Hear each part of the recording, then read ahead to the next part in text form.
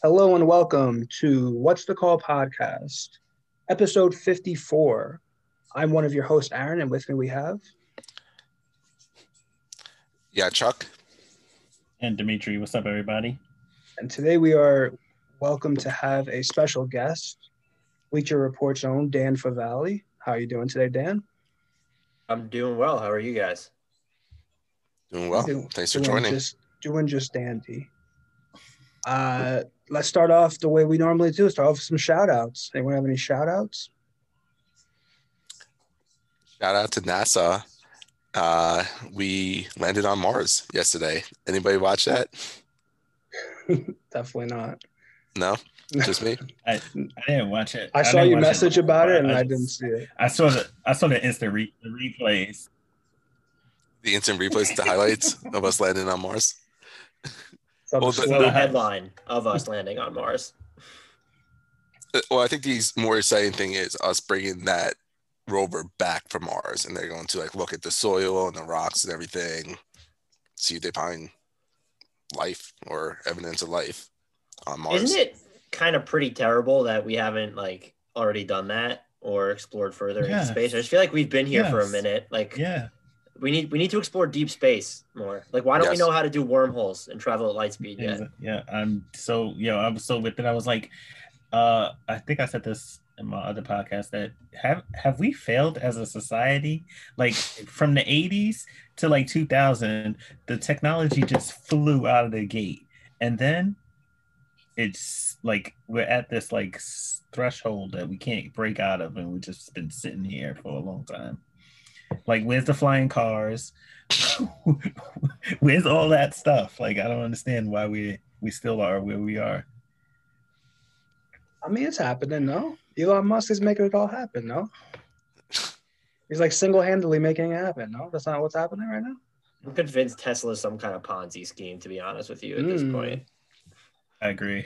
Oh, a quick rant during the shout-out segment. I loved it. I don't know if it's a rant. I'm just I was ready. What for is you to he go doing? off. He talks about all this stuff, and then nothing ever really just gets done. So, yeah, I think what's next will be everybody having some sort of electric type of car or a solar car, and then self-driving cars will be. I want flying cars. I'm sorry. I don't know if we're ever. One of my favorite trilogies of all time. One of my favorite trilogies of all time is. Did you like the third movie the best? Dan, we have a run joke because Aaron's girlfriend, her favorite Rush Hour movie is the third movie. She only likes Rush Hour 3. Yeah. But she doesn't even like the other two? Honestly, I think she'd say she would. I honestly think she said she would, but I know she's lying. She doesn't like it. It's just the third one. It's just the third one. That's so bizarre. I tell her this every time. I'm like, look, technically, that's the worst Rush Hour. And it's not that bad either, but it's really the worst Rush Hour. I think if it's your favorite Rush Hour, fine. But how do you not like the preceding two that led up to that movie? Well, she watched the third one first. So to her, that is everything. And that's also another thing she does. She watches the third of movies instead of watching the first two. So she did the same thing with Austin Powers and did the same thing with other movies as well. It's very odd, but that's what she does, and it's a running joke. So she saw Avengers Endgame first, and then she'll go back and watch everything. You listen? Have we talked about What's the Call? This is exactly what happened. So, quick little story before we get into stuff. She went with me to go see Endgame, and I was the first one. I think she saw Black Panther. I'm texting her right now, but didn't see anything else. She went straight to Endgame, and then we were watching. She's like, you know what? I kind of want to watch Marvel movies now. So she started off at the end, and now we're making our way back. We're in the middle of Captain America right now. That's where we are right now. We're in the middle of everything. Oh, wow. There's you could get away with some of the standalone Marvel movies, just seeing them Black Panther, especially the origin ones, but the last two Avengers, those were, you had to have all this other knowledge. We had, when we went to see, what was the first one called? Infinity War. Yeah. We saw it in theaters, and we brought one of our, I don't know if Chuck was there for that one, but James, JP, that was the first Marvel movie he's ever seen. And then I don't think he ever saw Endgame. So I'm just imagine the only Marvel movie you ever saw was Infinity War with this massive cliffhanger without knowing anything that comes after or before it. Yeah. I can't do stuff like that. And it's also, has Chuck told you that he reads the last line or last word of every single book before he starts it? Wait, no, Chuck does that? Let's talk about it. Yeah. So he told me he did that with Harry Potter, and I was livid. I was so mad at him. I didn't talk to him for 2 years. The last Harry Potter book, if you read the last page before the rest of the book, doesn't make a whole lot of sense because at that point he has kids and they have names that match the names of other characters. Yeah, but now you know he doesn't die. I had a pretty good feeling he wasn't going to die. I mean, oh come on! There's a whole chapter dedicated to him dying. He did die, but he, Well, now you just ruined Harry Potter to all of our listeners. That's horrible. This isn't that's not reason enough. I feel like at what point do spoilers expire? Because there are people on social media that think 24 hours is long enough. I say 5 years. I say 5 years. If you're not there, then that might be too soon. I was gonna say. No, I was gonna say 3 years. I think 3 is like a good cushion. Yeah. Sorry, I meant the opposite. For when Dimitri, I would say like a year or so. Or it depends. Like if somebody's like, I just discovered Harry Potter, like I'm just watching it now. Ruining it for them would be terrible. But if you're just talking about Harry Potter and you say it, and someone's like, oh, I never saw it or whatever, like that's on you. Yeah, that's weird, man. The last page before you start, that's weird. Yeah, so the show, if you know the ending or about kind of the ending before you start watching, you like notice things more. Like like when there's like a twist ending in a book or something. No, why would I read the book twice? I've read the Harry Potter series at least 25 times, like start to front. And it turns out that J.K. Rowling might be a terrible person, which is very unfortunate. But so she doesn't get a shout out. What number did you realize that? Like the 12th time you read it through, or like how? No, I think she came out recently. With that. In real life, J.K. Rowling is when I got older, there were things in the book that were just like that you could just tell was a little weird. Where it was the house elf concept was just like, Harry's okay just having a slave, basically, and that's cool. Or the way that she just like the names of characters based on ethnicity, like Cho Chang. Come on, could we? Or the depiction of the bankers. Yes. Okay. Yeah. And some of her like descriptive language of Dean Thomas, was just like black. I can't remember what he was book black, it was. Right? Yeah, and you can't. I don't think you. I definitely didn't pick it up. We were in high school when the books were like really raging or whatever. Yeah. Before the whole J.K. Rowling doesn't believe in basic human rights type deal came out. You could tell like from some of the stuff in the book, it's like, oh, this isn't going to age well. But I still enjoy the stories, but you have to kind of definitely separate the artist from the art now, and you kind of have to overlook or get past some politically questionable words or concepts, I guess would be the best way to put it. Yeah. This is why you guys brought me on, right? Do we 100%. This is for your Harry Potter and Blink-182 takes. That was it. What's your take on Travis Barker? He's doing Lady Friends. Look, all I'm going to say is based off the athletes. Well, and I don't think she's dated an athlete, right? Is this Courtney he's dating or Chloe? I can't remember. Yeah, no, this one's Courtney. She was the one who I think was with Scott. All right, so it's not the one that was with because Kim Kardashian was with like Reggie Bush and Chris Humphries, and their careers kind of flamed out. And then we know. I'm fine with it. Travis Barker seems like he knows what he's doing. He's collabing with a bunch of like teenagers at this point, so I feel like he's a little bit. With like all the TikTok star people. Mm-hmm. He knows what he's doing too. He's probably making a killing. Yeah, he's and they did that weird. Did anyone see that? As like the MGK? Mm-hmm. They did a music video for the entire album, so it's just like a mini movie or episode. Yeah. They're trying to stay, in the limelight. Yeah, listen. Travis Barker's old, man. I know. Blink-182, Blink-182 for us was like yesterday, but for like these young kids, that's like. What's crazy is that there's still. Chuck and I went to a show, I guess 2 years ago at this point. How long was the pandemic lasted? Yeah, they really have done like a good. And they're my favorite band, so I'm biased, but they've done a really good job of like. Bringing in different generations. Like there were still just a ton of people that were way younger than us at those shows, which is kind of crazy. And I think Travis Barker probably working with the TikTok stars, and I can't even like that stuff just doesn't register with me. TikTok, I don't understand it. Snapchat, I'm so bad with that. But I guess him staying culturally relevant and working with the youngsters maybe helps keep Blink a little bit relevant. I don't know. 100%.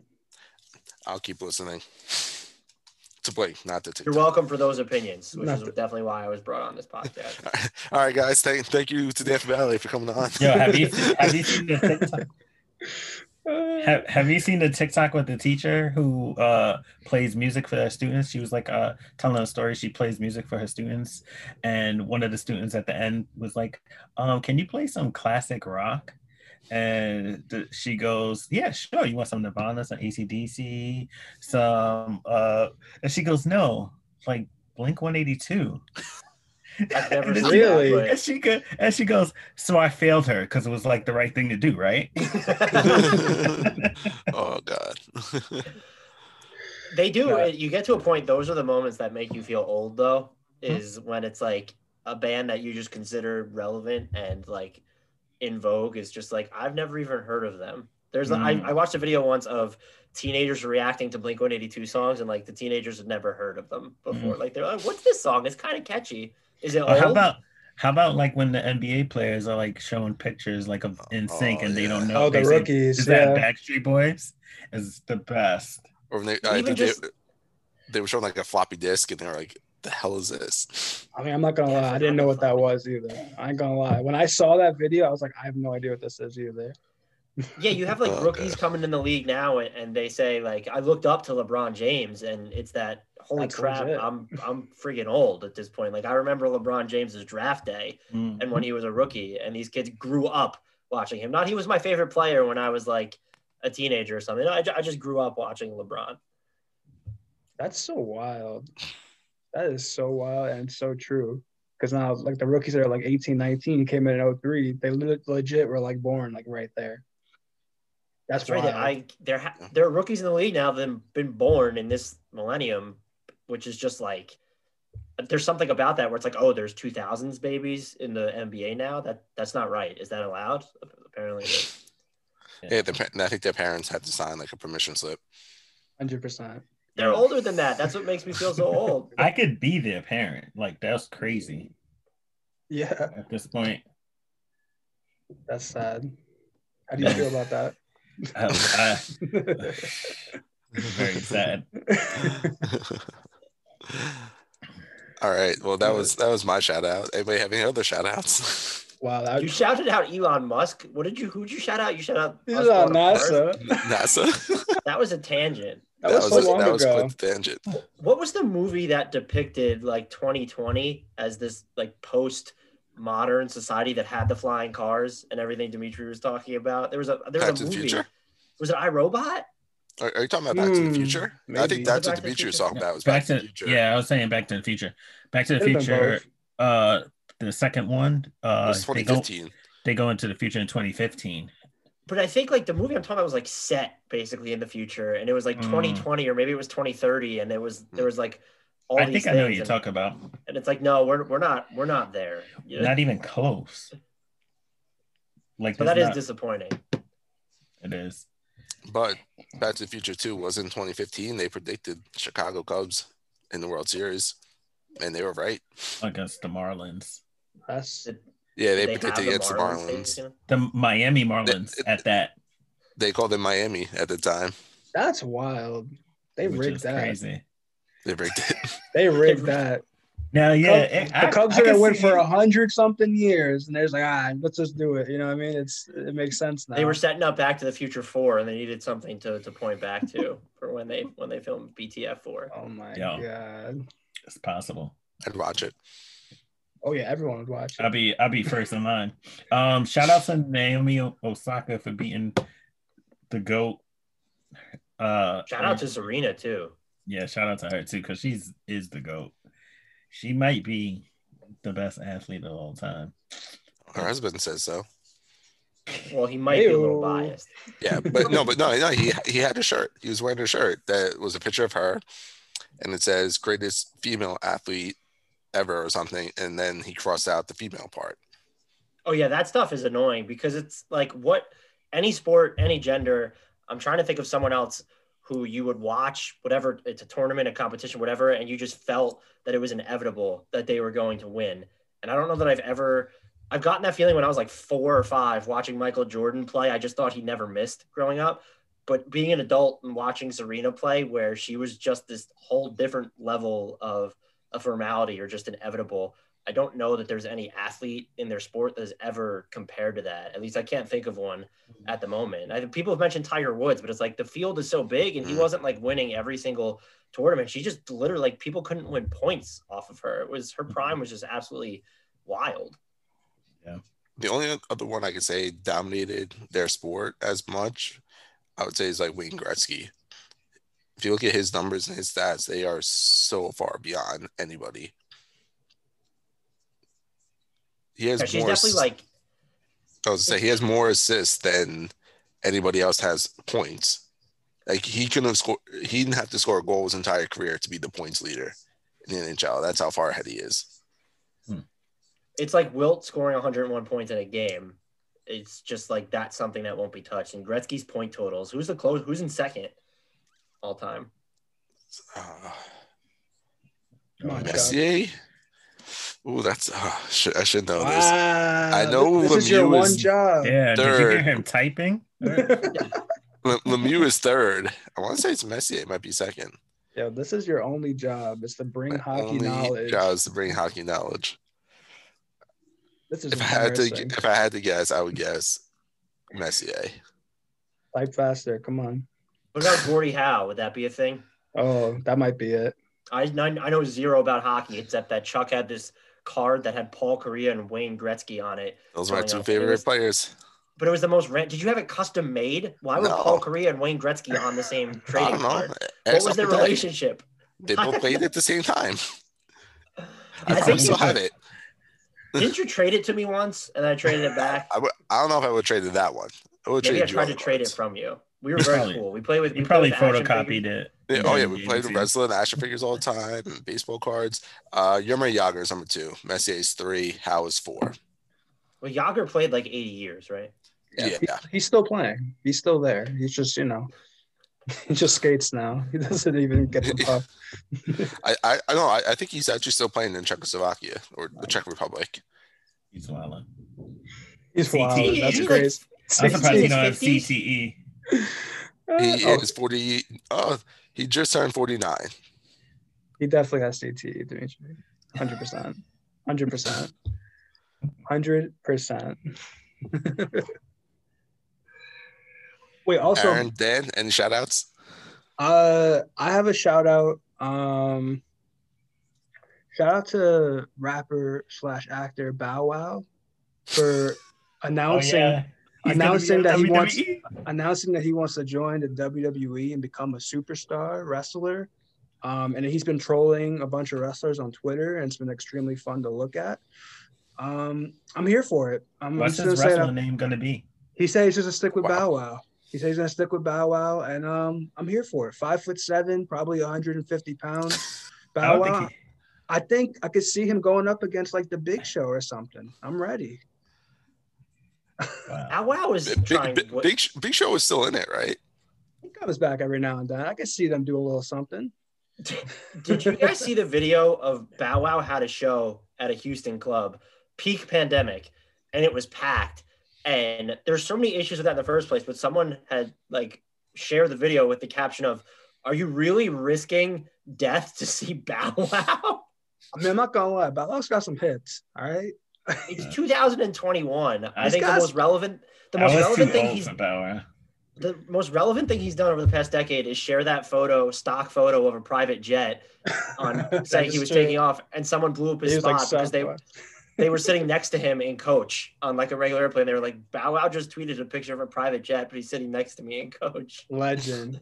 Just like how he should be. Saving money. I mean, look. Saving money. Look, he has some hits, all right? He's got some hits. Maybe not right now, but if I see him on Monday Night Raw on my television screen, I'm going to pop. I'm going to be like, all right, that's pretty cool. Bow Wow is 5'4", 148. So you gave him 3 inches. That's great. I'm He's just not going to saying. do well. I mean, have you ever heard of the guy Rey Mysterio? I mean, I'm just saying. I watched him How tall is tonight. he? He lost. He's like 5'3". Oh wow. He's a legend. Legend. Yeah, but at least he trained for his whole He has life. Bow Wow in shape. So So this is apparently he tweeted. Do you guys remember the wrestler Rikishi? Yes. He's apparently training at his school right now. That's what they're saying right now. That's what he's saying. He's training at his school right now. But isn't Rikishi like 300 plus? Oh, he's got to be 400 plus. How many people do you think Rikishi gave pink eye to? Because he just used to put his ass like right up in their face. That was his finisher. What was it called? The stink face. This is the stink face. Honestly, at least 26 people got pink eye. I'll take the the outbreak in WWE. So I just wanted to shout him out because I'm here for it. All right. We currently got Bad Bunny in wrestling right now. We're gonna have Bow Wow soon. It's happening. Wrestling's Peter still Rosenberg. pretty big, huh? Yeah, wrestling is huge. We talk about it. That's like one of my guilty pleasures for some reason. It's like I still feel like a kid like when I watch it. So Aaron only watches Below Deck in WWE. I love Below Deck. Shout out to Below Deck one time. It's an amazing show. Watch it on Bravo, everybody. Shot callers. Dan, watch it. Amazing. I was out once they changed from the WWF, and then The Rock left them because he was basically the only reason I watched in the first place. That's not true. They were the Hardy Boys. Yeah. Too Cool. Jeff is still there. Yep. Right? He's got to be like 80. He wrestles like he's 80. He ain't jumping off of things. That's great. He's not the Hardy Boys anymore. He's the Hardly Boys. Yes. Hardly do anything. Well, no, isn't Matt in yeah, he's in that other promotion, AEW. AEW? Is that going to survive? Yeah. The Tony Khan, like the Khan family, like they own like the Jaguars and I think some like soccer teams. They're billionaires funding it. It's going to survive. I think they do well on the ratings too. So you're trusting the person that runs the Jaguars. I just want to be clear. I mean, they pull like a million viewers a week at least for a startup. Oh, wow. I mean, hey, you can't really combat it that much. Pulling 1 million once a week. And he also owns Fulham. That's the English team he owns. I mean, I'm sure he could fill up the stadiums in those states that don't care about COVID too. Yeah, Atlanta's just open, or Georgia, excuse me, is just open. And Florida. Did Florida ever close? Nah. Florida stayed open through the pandemic. The Panhandle stayed open. Florida is its own pandemic, to be fair. So maybe that's why they weren't intimidated by this. Making facts right now. There go all of our Florida fans. Yeah, I hope you guys don't have a lot of Florida listeners. I don't care. Each and every one of them. Honestly, I don't want them. Most of our fans are in Europe.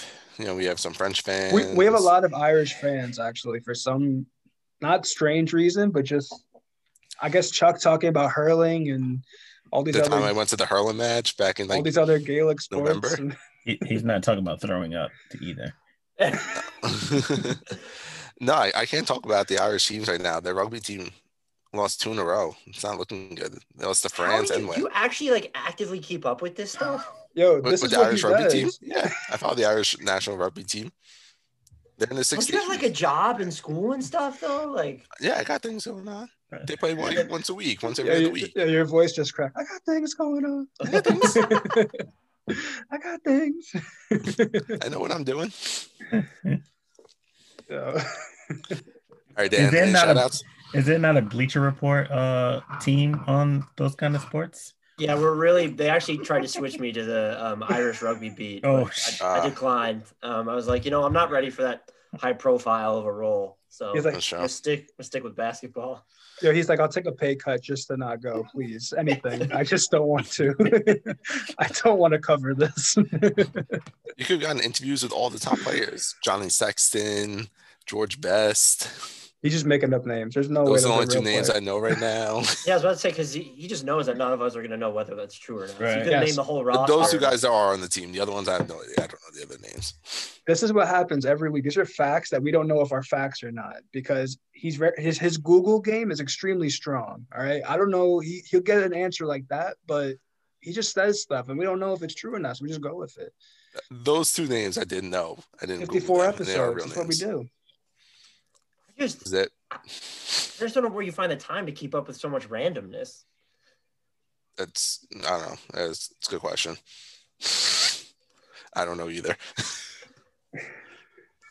Fair enough. All right.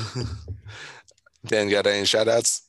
Oh, I was not prepared for this. Or rants. You can do rants or RIPs. Anybody you're not liking? Yeah, anybody want to give an RIP? Or you can give a hard RIP to a whole team if you want. Our RIPs are very loose. Well, shout out Frank Ntilikina forever and always. The Knicks should actually be playing him, but that can be a rant and a shout out. And RIP, I think it might be time to, if we're bringing this back to actual basketball, which is what I was brought on, it might be time to RIP the Miami Heat. I don't see it from them that's Aaron's team. That's not my team. All right, let's set the look. I am a D Wade fan. He's no longer playing. I just like the Heat because he played for the Heat. I don't rep with them like that. The Heat also have great City Edition jerseys, so amazing. I think it's fair to root for them. They're just not good right now. Well, they're missing a lot. They lost Derrick Jones Jr. They lost. But they're not getting those guys back. Like they let Jay Crowder walk. I know, too. And you could tell they're hurting. Yeah, they can't control the ball. I think they're still dead last in turnover rate. Jimmy Butler's missed a ton of time. Dragic has missed a ton of time. That stuff matters. COVID's hit them, or health and safety protocols, whatever it was, has hit them pretty hard. But just watching them the other night, they let the Warriors just come back from this huge lead.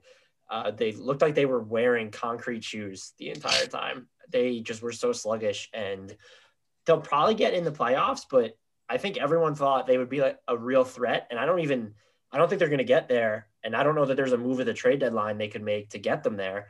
I would actually advocate for the other direction where it's, hey, keep Jimmy Butler and Bam Adebayo. And they clearly like Tyler Hero, but they should be looking at moving Kendrick Nunn, Duncan Robinson, just seeing what they could get for some of these guys, because I think they're, even with the caveat that they haven't had perfect availability, I think they're going to be a lot worse than people expected, even when they're at full strength. I mean, right now they're 11th in the Eastern Conference. I mean, they're all kind of like bundled up right there, though. Like that could literally change, and like they go on a 5-game winning streak, it completely changes everything. But like I watched that same game you were talking about, and they just don't seem like they have. Well, one, they don't look like they have enough offensive like firepower for some reason. It feels a little off. Like if Heroes or Duncan Robinson aren't scoring, it feels like no one's scoring. I don't know how they can fix that, though. Yeah, and I mean, even playing those two defensively together gets rough for them. Yeah. And they just don't have, they replaced Jay Crowder at the 4 lineups with, they have Mo Harkless, who is injured right now. They've tried Andre Iguodala there a little bit. He doesn't have it offensively anymore. They play Jimmy Butler a little bit at the 4, which I guess is fine, but you'd prefer to have him on like point guards and wings on defense. So they're at least one dynamic power forward short. And I'm not saying Jay Crowder would have solved all their issues, but that's just a lineup combination they can't go to anymore. And I think that's hurt them more than they credit. I mean, even Derrick Jones Jr., having him, like you said, that would have made a huge difference for them. They're definitely bleak right now. I'm just going to start off. I have a couple questions I got to ask you because I want some expert advice. You should have brought on an expert then. Well, this is all we got, all right? Blink 182, some basketball. This is you, all right? We got you. Harry Potter. Harry Potter. Team Dumplings. Question: Why is Victor Oladipo always on the trading block? Why is he always on the go? Right? This is like what was he? The number 2 pick, number 3 pick, 2-time All-Star. He produces everywhere he goes. Why doesn't any team want him? No one loves him. Well, first of all, he was asking last year other players if he could come play for their team while he was in Indiana. So I kind of understand why the Pacers wouldn't be too about him. But I think the idea of Victor Oladipo is so much better than actual Victor Oladipo.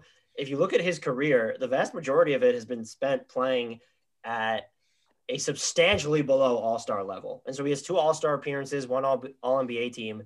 Those are like 2 snapshots, small snapshots of his career. He's still dealing with I shouldn't say still dealing, but he had the right quad injury, and that's flared up a couple times since he's come back. He's injured again right now. I think it's his leg or his arm. I can't even remember what it is. And over the past couple of years specifically, like the efficient offense just isn't there. And he can still do some stuff on defense with the exception of the Disney bubble this past year. But offensively, you just don't know what you're going to get from him. And I could envision him being a number 2 on a really good team, but he plays a type of offense sometimes where he almost needs to be the number 1, where it can feel like he's hijacking possessions. And I don't know that he's efficient enough for that to happen. And then I think you just have to look at the circumstances. He wasn't going to bring the magic out of mediocrity, and so they decided that Serge Ibaka was better. That was a terrible trade. And then if you're OKC, it's like, well, yes, you're going to trade Victor Oladipo and Sabonis for Paul George. That's a no-brainer. And then in Indy, I think it was more so that Victor Oladipo didn't want to be there, and then post-injury, they probably didn't want to pay him. And I don't know why Houston wanted him. I know Karis LeVert's out right now, but Victor Oladipo's out right now. I would have preferred Karis LeVert on the team-friendly contract, a little bit younger. I would say more dynamic as a creator, not necessarily a shot maker, but definitely as a passer. I would have preferred him if I'm Houston. I guess the Rockets were betting, and I think this is why he'll be on the move again, that they could get more than what amounts to, because they gave up Karis LeVert in a second rounder, basically, for Victor Oladipo.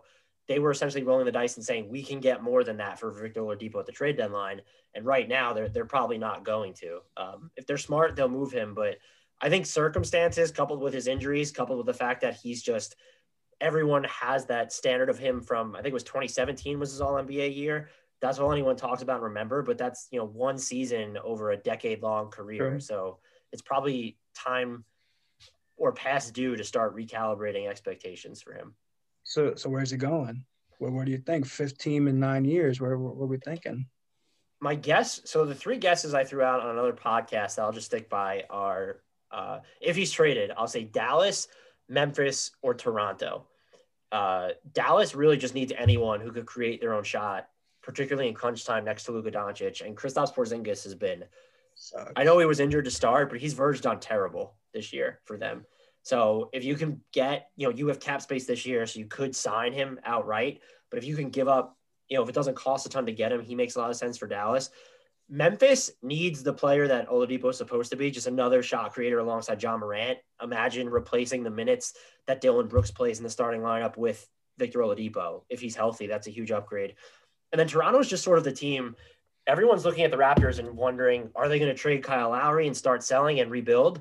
The Raptors are still good. They're climbing up the Eastern Conference standings. They haven't been healthy at all this year. And I think, Kyle Lowry's missed the past 2 games, but they're about to be fully healthy. They might be buyers at the deadline and picking up sort of a fringe star who might not cost much. He's in a contract year. That seems like the exact type of move they would make. So those are the 3 teams I'm watching, but I would call those less than educated guesses. That Toronto move, because they're talking about Drummond too, right? Like that. Like if they do that, that's like a terrible move. Yeah. No one should be trading for Andre Drummond at $28.7 million this season. Wait for him to get bought out and then sign him for pennies on the dollar. I just don't. I can't think, unless you guys kind of a team that should give up actually good players to get Andre Drummond right now. It just doesn't make any sense to me. I feel for him. I like Andre Drummond too. Oh, could you imagine Andre Drummond and Bam playing together? I feel like that'd be a disaster. It probably is. He just doesn't have enough skill. Like to play like low key, very mean. Look. All right, I'm a big Andre Drummond fan. All right, I like Andre Drummond a lot, but he doesn't really do much. He just doesn't really box out. He gets like everyone's running down the court. That's when he just gets his rebound. That's why he gets 15 a game. He's not really doing anything. He has good defensive numbers, I guess, but I don't know if he's making an actual impact on the game. The numbers would say that he has not. So he gets his rebounds, but he's not a great team rebounder where he's going to box out for others. His defense is he can have really good hands, and he used to be an elite shot blocker, but he's never been a great rim protector or deterrent. He's never been super switchable. Even when you look at him on offense, he's definitely refined some of his ball handling skills, but the post-ups that he uses, those are going to be low efficiency.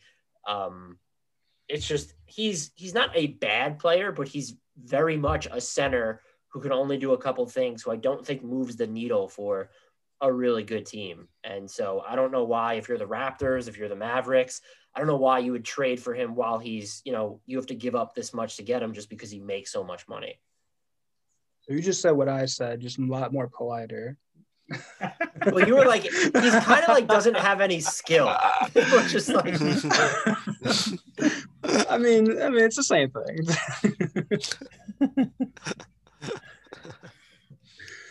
Dimitri, got any questions? I have so many questions ready to go, but I don't want to take all the time. I got them all ready. No, go ahead. Ask another one. I got. All right, I'm gonna jump. My man Julius Randle, is he making the All-Star team or what? The Knicks are in the playoff hunt right now. Should he make the All-Star team? I think he should. I think he should too.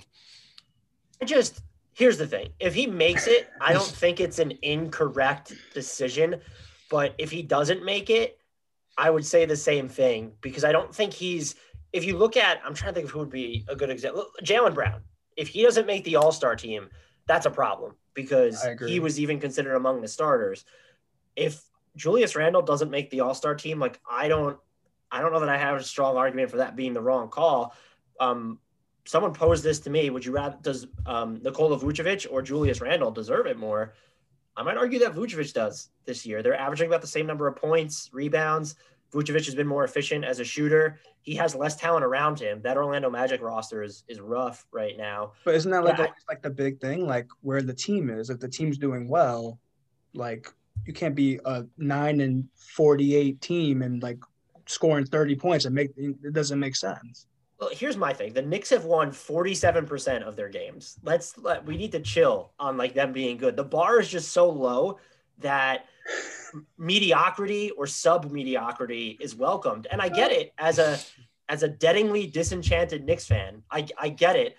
And I'm not like watching them is easier now, but they're not good. Like they're like if they make the play-in tournament, which it looks like they're going to finish in the top 10 at least, they're not making the playoffs. Like they're not going to be in the first round of the playoffs. I think that should be out of the way right now, is that they're going to lose in the play-in tournament. So maybe I'm being too hard on them, but I don't look at them as a team that's actually good or sustainably good. That being said, Julius Randle absolutely belongs in the All-Star conversation. I would fall short of calling him a lock, like a Trae Young is a lock to me. Zach LaVine should probably be a lock. Chris Middleton should be a lock. There are guys that are locks for me, and Julius Randle's just not quite there. Frank Ntilikina is a lock. I kind of felt that way, but I didn't want to hear you say it. Man, I was really hoping you were going to say, yeah, Randle's going to make it. Damn. You're probably right. I think he probably will make it because he's in New York, and I know coaches don't necessarily think like that, but he really is having a hell of a year. I mean, like he's putting up LeBron-esque numbers. I just don't – if we're going for how much do those numbers mean, there are players that I think deserve it way more than he does. I got you. Okay. To me, the Eastern Conference is up for grabs. I don't think, the Nets are like the sworn in, going to take it all, shoo-in. I'm actually voting. I'm rooting for the Celtics, even though, like, on purpose. Yeah. Wow. I'm rooting for the Celtics. I think the Celtics are going to be like the Miami Heat of last year. But who do you think is going to represent the Eastern Conference? Who's going to pull it out in the playoffs? I agree with a lot of what you said. The East is totally up for grabs right now. There's something off about Milwaukee. I don't even know that I could put my finger on it. They just feel very beatable. My pick right now would be the Sixers. They need to take more threes, but overall their roster just makes so much more sense than last year. And Joel Embiid, there's always the health factor with him, but he would probably be my MVP pick right now if the season ended today. He's hitting fadeaways, jumpers off the dribble. He's close to a defensive player of the year candidate right now. And you look at who else they have around them. There's the Ben Simmons question of, does he hurt you when he's off the ball in the playoffs? But having Danny Green, having Tyrese Maxey has really shown them something. Tobias Harris, Long Island's own, has been absolutely fantastic this year for them. I think they probably need to make like a minor move at the trade deadline. But when you look at the Eastern Conference, I think the Sixers and the Nets are probably in their own tier right now. Maybe you could throw Milwaukee in there. And with Brooklyn, it's interesting because their offense is so good, but their defense is just, it's wolf. And they have moments, but like a lot of those moments come when one or two of their stars are off the court defensively. So I'm interested to see how that impacts them in the playoffs, because there are very few teams on the flip side that can actually defend Brooklyn. The Sixers might be one of them, because you can take Ben Simmons, you could put him on basically anyone and say, hey, erase that player from the planet, and it'll work out. And you do have Matisse Thybulle, you do have Danny Green, even Tyrese Maxey, if you want to throw him on Kyrie. They have some guys that can really get into the ball and cause problems. So I'm not saying that they will, slow down the Nets to this grinding halt, but I think they and the Bucks are probably the two teams in the East that are best built to defend Brooklyn. So Philly's a little shallow, and it makes me uneasy tying anything to Joel Embiid's health, but they've just been so good this year that they would probably be my pick to come out of that conference right now. Yeah, Danny Green, also Long Island known. He doesn't get the love. He deserves it. He got death threats on social media last year because he missed like threes in the finals, and people were pulling up these stats. Like, I don't know if this is true, but it was along the lines of Danny Green has missed more 3-pointers in the finals than anyone else. And I was like, counterpoint, like Danny Green has been in enough finals to miss more 3-pointers than anyone else. He's a really valuable player, and people don't appreciate him enough. So that's right. It'd be great to see two Long Island people win an NBA title this year in Philly. Yeah, I think Danny Green is like the generic Klay Thompson. I mean, yeah, that's like if you were looking for a store brand. If you were looking for a store brand Klay Thompson, why wouldn't it be value? Great value. The America's choice. I would say prime Danny Green was probably more athletic than Klay ever was, but that's like they do the same things. Danny Green might be a little bit better of a team defender, but they play off the ball a ton on offense. Danny Green is one of the best transition defenders I've ever seen, which was never a Klay Thompson thing. So basically, I'm just saying that Danny Green is better than Klay Thompson. So Klay Thompson is store brand Danny Green. That's where we landed. Good. So you were saying that Joel Embiid's your front runner right now. I actually listened to Hardwood Knocks podcast this week. Fact or Fiction. A big man will win the MVP. Fact or fiction? Oh, I could play the field here and say fact if it's Embiid or Jokic. I'll say fact just because I think it's going to be Embiid. But the thing with LeBron right now is he really has the narrative swinging in his favor, because I don't think it should be looked at in these terms, but people are watching him and saying, oh, he's doing all this at age 36. That shouldn't factor into the MVP conversation, but it's going to. And then now with Anthony Davis out, if the Lakers end up playing really well without Anthony Davis, who my guess would be is not going to be back after the All-Star break immediately. That's my guess, but I'm not a doctor. That almost seals it for LeBron. He'll have the narrative where it's like, oh, they didn't have Anthony Davis and they were able to survive in the Western Conference. So I'll say fact because Joel Embiid's my pick, but there's a really good chance that it ends up being fiction because LeBron is going to have that hype machine, the propaganda machine really churning in his favor. What about Steph? So here's a question for the room at large. Let's get it. A lot of people, they tried to penalize Giannis last year by saying the Bucks were too good without him on the court. And my counterpoint to that was you can't hold Giannis back because he's on a good team and is able to elevate that team. Now, what Steph is doing for the Warriors is amazing. I'm not going to reward him, though, because the Warriors don't know how to build a roster around him. It's impressive that he's able to lift them up from the dregs, but they're in the dregs when he's not on the court because Golden State has just whiffed on basically all the minor moves since they got Kevin Durant in 2016. So I could see him. He has a case. I would say maybe a top 5-6 case, but the Warriors at large, based off how MVPs have been selected, probably need to be better overall. And I think I don't want to say he's receiving too much credit. I just don't think we should weight too heavily the Warriors really suck without him. And they're kind of pretty okay with him because there's it's great that Steph can lift up such a bottom feeding team, but they're a bottom feeding team without him because the organization clearly made too many mistakes. Now, if they make it to like a top 2-3 seed, does that change anything? Like, I don't think it will happen, but if it does, would that like change the narrative of him? If Stephen Curry brings this roster to a top 2 or 3 seed in the Western Conference, he should be the unanimous MVP. In the bag, right? Yeah, he should have it in the bag. I would agree. Do you think the absence of Klay Thompson is like, where would they be if Klay Thompson was there? I mean, he brings the thing that they need most, which is shooting, or I should say second most, because they need someone to anchor the lineups without Stephen Curry more than anything. But Klay Thompson, the minutes with Stephen Curry, you have a guy who can shoot and just take pressure off Steph, because you guys know as well as I do, he's seeing like 3 and 4 guys around him when he tries to dribble. It's absolutely absurd. So I think they would be a lot better. I guess the question would be, before he suffered the Achilles injury, he was coming back from a torn ACL. So what does Klay Thompson look like after that? And now what does he look like after this, where he hasn't played basketball in probably 2+ years? And those are 2 really major injuries to come back from.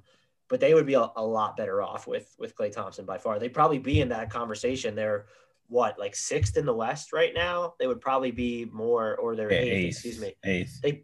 Everyone's so close there, but you could probably say if Klay was healthy, they might have a better chance at a top 4 seed. Yeah.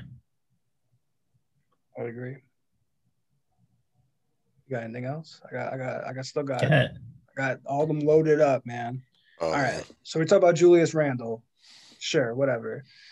They haven't announced the reserves yet. I'm sure people are going to get snubbed.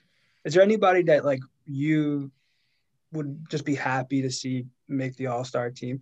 I know everyone's like all on the Zach LaVine train. I like Zach LaVine. Do I care if he makes the All-Star team? Not really. But a player that I'm curious, like I feel like Jeremy Grant having a great year would be like awesome. Like someone who definitely won't ever have this chance again. Like I feel like I like stories like that. Is there anyone like that you think that would, that deserves an All-Star appearance but probably won't make it? Jeremy Grant's probably the guy. And I don't even know if he's not going to be the unanimous most improved player this year. You're branching out of the definition itself, because this is a guy who in Denver and Oklahoma City and Philly, he hit standstill threes and defended his butt off. And now all of a sudden he's in Detroit averaging like 25 points a game, hitting shots off the dribble, running pick and rolls, ISOing. Like his skill set has just been functionally expanded more so between a single season than I can just remember of any player. And I think people get caught up in, they like to see, he has the gaudy stat lines, but most improved players kind of turned into this exercise of, okay, who's going to be the next superstar? Giannis wins that award. Paul George wins that award. And even this year, they look at numbers just like, Christian Wood before he was injured because he's grabbing more rebounds or something. Or Chris Boucher because who I love, by the way, the statistical jump is just so hard to fathom because he averaged like 5 points last year and is averaging like 17 points or whatever this year. But Jeremy Grant is the guy. I think you can easily say, you can loop him with Julius Randle, Vucevic. Those are guys where even LaVine, they deserve to make the All-Star team. Are there enough spots is really what it comes down to. But it would be cool to see him get one. It would also be cool this season to see DeMar DeRozan get one in the West. He's been there before. I don't know if he's made it since he has been with the Spurs off the top of my head. I don't think he has. Maybe he did the first year. But he's had a really good year. And for someone that's been kind of lampooned because of his shot selection and not making his team better, they've decided to surround him with like more shooting and play smaller. And he's been really good this year, super valuable. And so this might be just the last real opportunity he has to make it. He's a free agent after the season, getting older. I don't know where he goes. If he stays in San Antonio, if he goes somewhere else, I don't know where he's going to go that he'll have the same type of role and influence over the offense that he does now. So it would be pretty cool to see him make one. And I'll even say Chris Boucher in there, just like this is not going to happen again for him. It seems like the big man ranks in the East might be a little bit thin at the moment, where Siakam started out so slow. People aren't considering him. I guess there's, you have Bam Adebayo and Embiid to contend with. But if Chris Boucher in that Jeremy Grant tier, where if you could just see them get consideration, this season. That would be fun. And the last one I would say is Miles Turner for sure in Indiana. Love Miles Turner. Terrific things defensively for them this season, and he's starting to hit more of his threes. So I think he's made one actually in the past, but it'd be cool to see him get another one just because he's been so up and down the past half decade or so. What about Gordon Hayward, real quick? Gordon Hayward actually earning the money. Yeah, if he's been good. I probably, of all the names we just talked about, Jeremy Grant, Vucevic, Randall, I probably have Hayward below them. He's been really good. I still think I don't like the decision to sign him, just based off financially what they did with Nick's Batum contract, where they were essentially paying $40 million a year for 2 years for Hayward, just when you look at how it was stretched. So that's like what makes the contract itself still questionable. But I think people just assume that he was done, and healthy Gordon Hayward is still really good. I just don't, once you get to like those 10, 11, 12 spots in the East, like it gets really, really difficult. But I would probably have him. I don't think I would have him on my roster. I haven't done my official picks yet, but I don't think he's going to make mine. I have a question. They just released the starters for the All-Star game. Do you agree with it? Think anybody should be off of it? Anybody should be added to it? Starters are tough to get wrong. And so like if you're talking about snubs, like one snub amounts to you got 10% of the choices wrong, which is just an astronomically high number. That being said, I do have some quibbles. I don't have a problem with Kyrie Irving making it because he's just been an absolute monster when he's played, but he's 55th in total minutes among guards. And it's like for All-Star, I feel like sample size needs to matter a little bit. And I'm not factoring in that he, took the 7-game hiatus because he needed a break. That whole thing is just, I haven't even touched it because I don't know what to make of it. You see the video of him partying without a mask. So like, I think the coverage of him the coverage of him is by and large a bit unfair, but that is tough. That video is tough to defend. But look, that's the Nets, his teammates, the league, that's between him and them. I would have given it to Jaylen Brown because he's played more. And you also I wouldn't have minded if someone went Zach LaVine or Trae Young in that situation. I just think when you look at the sample, if he's 55th in minutes among guards, you got to be a little bit. Even Kevin Durant has played more minutes than that when you're looking at the front court players. And then the snub of snubs, Luka Doncic should not be a starter in this year's All-Star game. I mean, my God, Damian Lillard has been en fuego basically all year.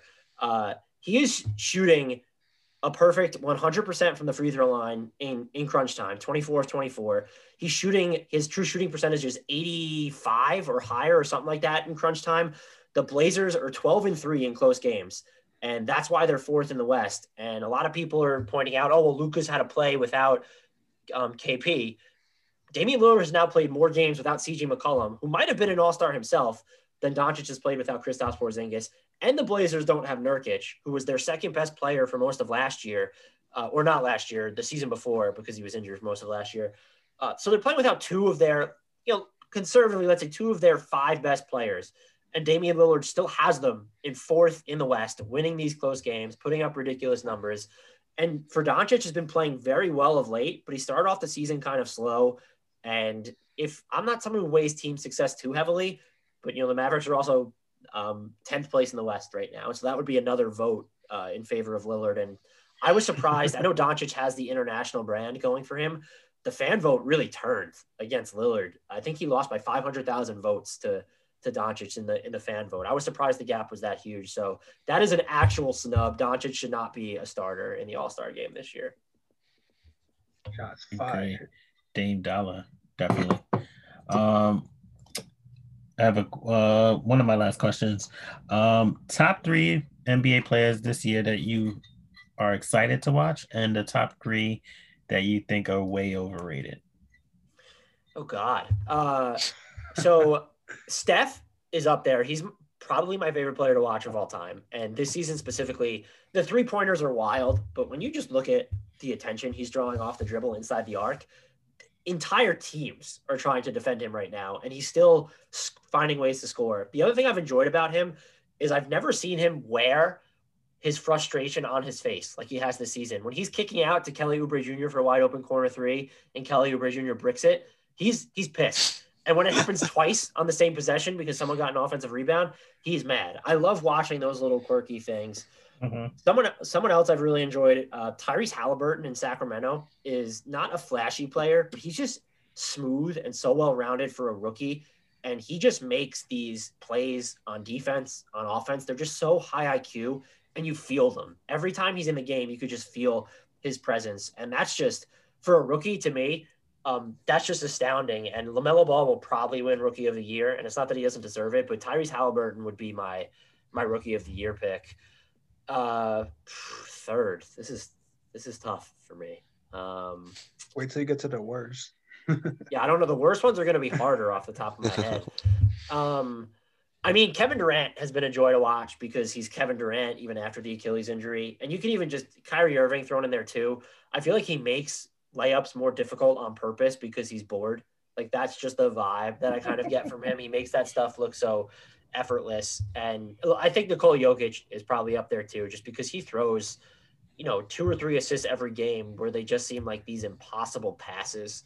So all those players, most of them are stars, but those are the most watchable players in the league. But Halliburton is probably the most under the radar guy that I enjoy watching. And I'll throw Chris Boucher in there too.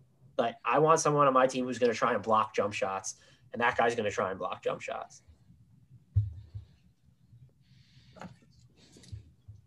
Oh, I have to do worse now. Is that what we're waiting on? This is going to be. Yeah, we're waiting on worse. Who are you giving the RIP to? Like underperforming. Well, let's just get Elfrid Payton off the Knicks immediately. I need to see less of Elfrid Payton. So I'll say 2 players that have been sad to watch, and I don't really mean to criticize them, but Blake Griffin is one. Just doesn't get to the rim anymore, and I do appreciate how he's refined and honed his perimeter game over the years. But even his jump shot, it just feels like he's never had like this super lift on it. It actually feels like he's frozen in time. If you ever watch him at like the apex of his jump shot, it feels like he doesn't come down ever. There's just something sluggish there. And I don't know whether he needs more time off or if you put him in a better situation that he'll produce more. But just seeing him not be able to get to the rim as much or do as much with the ball in his hands has been sad.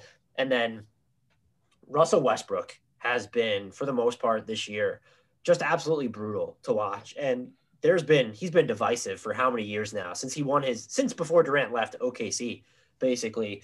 But this season, I don't know if it's just contracting COVID changed him forever. And that's what's tough about criticizing players is you have the pandemic looming over. And if they've had COVID, it's like, how much of their fault is this? But he's getting older. His game never really included a ton of finesse, but like he used to at least have like kind of sort of a mid-range jumper and just doesn't anymore. And he's not getting to the rim at the same clip either. And if he can't do that, I don't know what his place in the league is. So I hope at least one of Blake Griffin can sort of figure it out, whether it's somewhere else or in their current situations. And Blake Griffin, RIP. But Elfrid Payton might play the most futile minutes in the NBA. That is the one that grinds my gears a little. That's not sad. That's just annoying that Elfrid Payton plays. I feel like he's out there just doing interval training, like high intensity cardio, and just having no impact on the game. Just passing. If he wants to. I mean, some of the times he's like an okay passer, but then he just takes these bizarre shots. And maybe I need more Emmanuel Quickley in my life. So maybe I'm just kind of skewing against that. Definitely more Quickley. That guy's next up, man. I only have one more. I have a question for you guys. Who's more important to the Knicks' future, RJ Barrett or Emmanuel Quickley?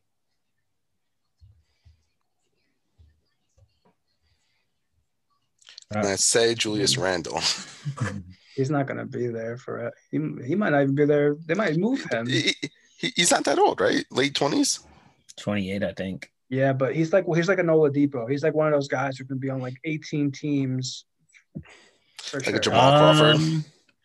I would say RJ is more important, only because like Quickly's good, but I feel like all the teams that faced him really don't know his game yet, and maybe they just it's like the Jeremy Lin saga when nobody knew what Jeremy Lin's playbook was looking like, and like I guess they're doing the same thing with Quickly, even though Quickly is great. Don't get me wrong, he's great. He's got the intensity. He can do pretty much anything right now. But I guess the NBA just has to learn how to defend him more. And I think RJ Barrett is probably a better scorer. I want to say RJ Barrett, but he shoots such a terrible percentage everywhere. 2s, 3s, free throws. I don't know. I think I'm going to say RJ too. I want to say Mitchell Robinson. That's my pick. I'm going Mitchell Robinson. I feel like Quickly has more to play for, and that's what he's showing. Like he wants to play. He wants to be on the team. And RJ's kind of like I'm on the team. I'm the rookie, the first round draft pick. Like that kind of swag. So I don't know. We'll see when it gets going and he's on the chopping block. We'll see how he performs then. I agree with Dimitri that as the scouting report gets more extensive on him, what is he going to do when defenses get better at taking away his floater because he loves that thing right now? The thing with RJ, and this is not an original thought, I think it was ESPN Zach Lowe that had kind of said this, and it makes so much sense. If you can't shoot and you're not a center, your role in the NBA is to come off the bench.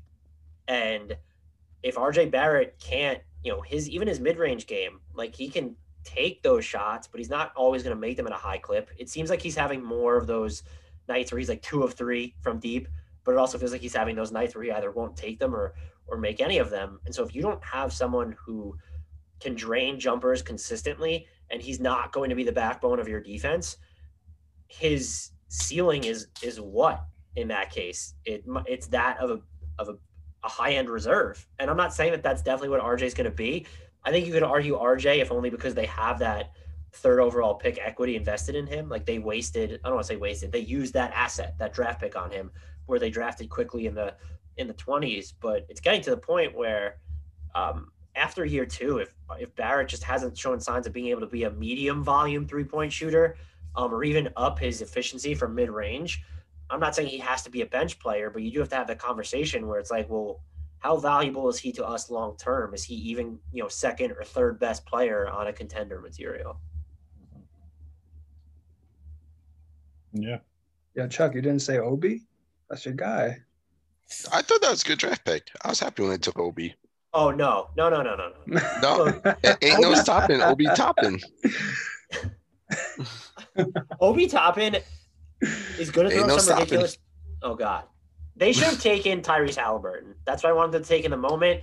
He's been spectacular in Sacramento now. I also wanted them to take Patrick Williams. In their defense, he was off the board. But Obi Toppin might be a good player. He can shoot, and I think he's a better passer than people realize. But you don't waste that pick. I keep using waste. Don't use that pick on a big that can't play defense. Nah, say waste.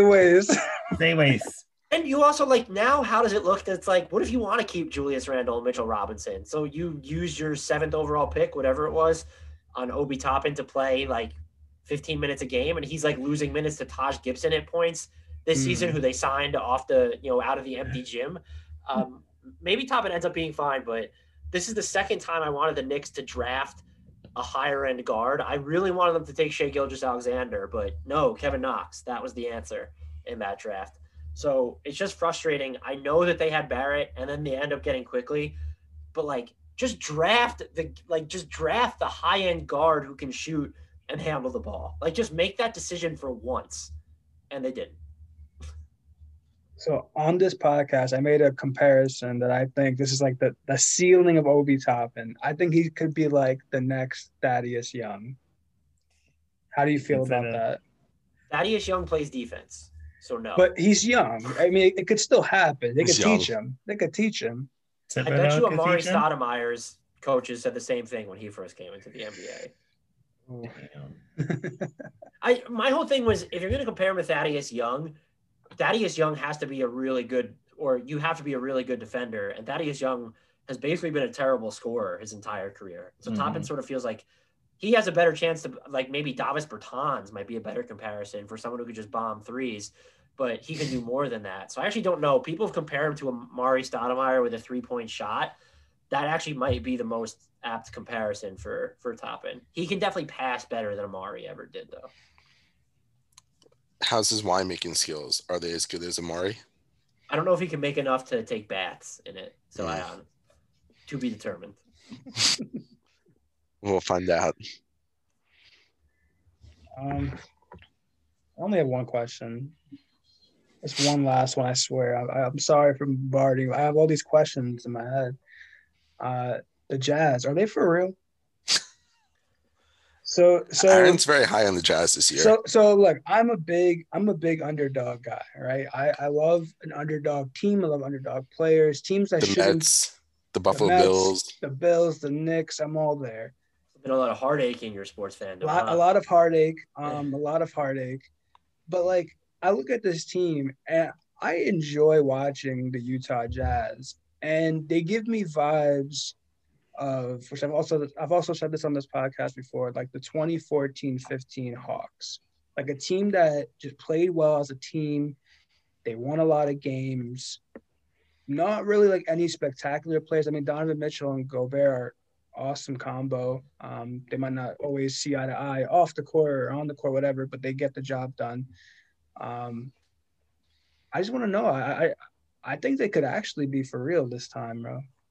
Unlike the Hawks. The Hawks, I always knew they were going to get trampled, but this team feels different.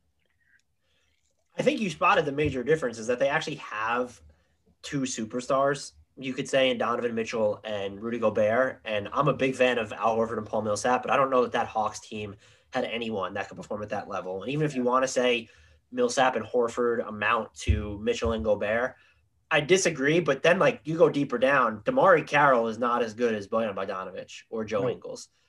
Jeff Teague is not Mike Conley. So this team is definitely better than that. But the way they play, where you look at the ball movement, the way they can cut, the way they can shoot, that's actually a pretty apt comparison.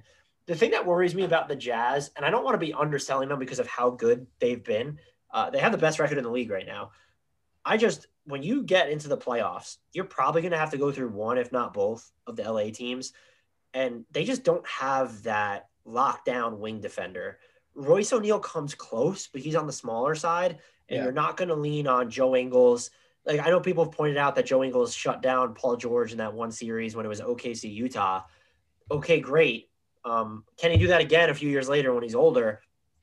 And then also you're dealing with the fact that he's not shutting down LeBron or Anthony Davis. And then even if you shut down Paul George, you still have Kawhi Leonard. Yeah. So I think they need like a PJ Tucker type on their team. If they could swing a trade for him, I would really buy into them as maybe one of like the 3 or 4 most serious contenders, because right now I would still think it's the Lakers, the Clippers, and Philly would be my top 3. I might even have the Nets in front of Utah. And I don't even mean to disrespect them because everything you said was just spot on. And they probably have the most really good players in the NBA on their roster. Like you look at spots 1 through, I don't know, 8 or 9, just having Derek Favors, Jordan Clarkson, Royce O'Neal. It's such a luxury to be that deep, but I just feel like they're one wing defender short, even if it's like a Jay Crowder type guy, of being that it contender. And maybe I'll be proven wrong in the playoffs. So we'll sort of just have to see. But I think, if you're building a list of contenders this year, I would think they have to be among the top 7 right now. That's good to hear. I think they actually have something this year.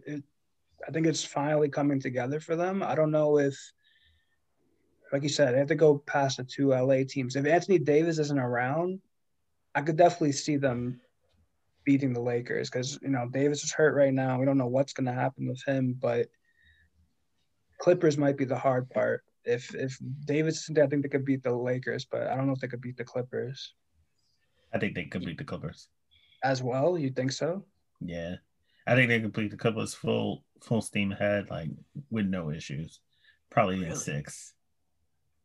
I feel like besides Kawhi, I mean, I'm not a big. I think Paul George is overrated in the playoff. Paul George, like I feel like this season he's almost MVP candidate all the time, but when it comes to the playoffs, he just doesn't know how to transition from the season. So I don't know. I feel like the Jazz is a more complete team, but I don't know. I don't think they'll have a problem with the Clippers. I think the Clippers might even be tougher for them because you need more one-on-one defenders, and their whole defensive scheme is let everybody. We're going to stay on shooters because we know Gobert is at the rim. But if you look at like a Kawhi specifically, the Clippers aren't a team that really get to the rim a ton, and that's a big part because Kawhi likes to live in the mid-range. And so that's like even maybe a tougher cover than an Anthony Davis, who's going to be looking for the Jazz anyway, who's going to be looking to get to the rim a little bit more, although not so much this season. So it's just they've been so good. I feel like it's an insult for me to be like, no, they're not going to beat the Clippers or the Lakers. I just can't solve that defensive equation in my head, and I think the Clippers might be a little bit tougher for them. But I agree with both you and Aaron in that if they're not championship contenders, they're as close as you can get without being them. They also could be the Toronto Raptors of the East when LeBron was here. Also, like I'll let you get the Eastern Conference Championship like season, the best record in, but when it comes to playoff time, it's a different LeBron almost in the playoffs. So like, I mean, I feel like LeBron is coasting, and I feel like Paul George is the opposite, where he doesn't coast during the season, and then the playoffs he's looking for that rhythm that he can't find. They are definitely built to dominate the regular season. Just sort of as I said before, you look at 1 through 9 in their rotation, and all of those players would be in another NBA team's rotation without hesitation. So to be that deep in the regular season with really good players, it's not like, oh, we have this guy who can kind of give us 10 minutes. Their 9th best player might be Derek Favors, which is just bonkers. Let's see. Who do you got in the end of all this, at least this year? I think the Lakers were my reflexive pick, and they've seemed to look a little bit more human, but I guess I'll stick with them. I keep coming back to the Lakers, the Clippers, or the Sixers. It feels like it's going to be one of those teams this year. I root for chaos, though, and so I'm hoping that we get like a Toronto or Phoenix. That last team, Phoenix, is one that I'm watching closely. I think they could beat anyone. I want to see like a team like that make the finals just sort of randomly. Yeah, Chris Paul MVP. I feel like Chris Paul is so like he must be like the greatest of all time to like I don't know. I can't explain it. It's like almost Jason Kidd, like make all his teammates elevate to a different level where I don't like what he did with OKC as soon as he got there that Russell Westbrook didn't do. And now he's at Phoenix and doing the same thing. It's just like he's like Tom Brady without the championships almost. I praise. It's like a backhanded compliment, but you know what I mean though, like right. I don't hate the comparison. He's 35 and he's just still money on that elbow jumper. He's been the past 2 or 3 years, he's been like the single most efficient player in crunch time, and he's basically there again this season. He is, I know people have said that his personality can grade on them because he's a demanding teammate, but I don't think there's a question to what Dimitri said. It's just that he uplifts everyone that's around him. And look, Phoenix with him, Booker, Mikal Bridges, DeAndre Ayton, Dario Saric, when they have him coming off the bench at the 5, Cam Johnson is giving them a lot of good minutes. Jay Crowder's there. That team, I think that team is going to sneak up on some people in the postseason, where if you could tell me that they beat the Lakers in a 7-game series, you could tell me they beat the Clippers, you could tell me they beat the Jazz.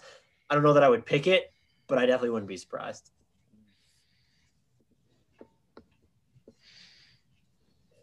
All 8.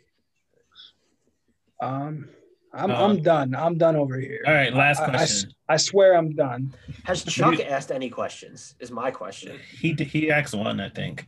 So welcome to the podcast where I bring up the random stories, the hockey, rugby, football, soccer, maybe not so much football. Bring up some hurling, some presidential facts, and they go talk about basketball. All right, speaking of basketball, Chuck. It's for me? Okay. No. This is about you. If Chuck was an NBA player, ooh, what player would his game model after? Like, who would you compare him to in the NBA right now? In the NBA right now? Dan has seen me play basketball, and it is bad. I cannot shoot basketballs for my life. Yeah, Chuck has like this shot where it begins at like his waist is where he released it from. You have the Kevin Martin. You have the Kevin Martin. Yeah, and it doesn't go in. So yeah. In my defense, I did not have LASIK surgery. I think since the last time I played basketball, I feel like I could see a little bit better now. So you're saying you'd be an all-star at this point? Definitely not. I don't know if you guys know this, but me and Dan were on the same team back in like 4th grade, and our coach was like 5'2", and we only won one game the entire season. That wasn't the team that we won the championship on, though. There's a team where I lost every game and won the championship because everyone made the playoffs, and we ended up winning. What? Oh, well, yeah, that's a smart way of going at it.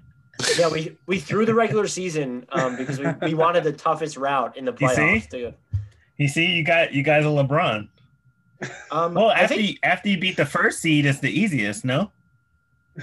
So you only have to win one good game.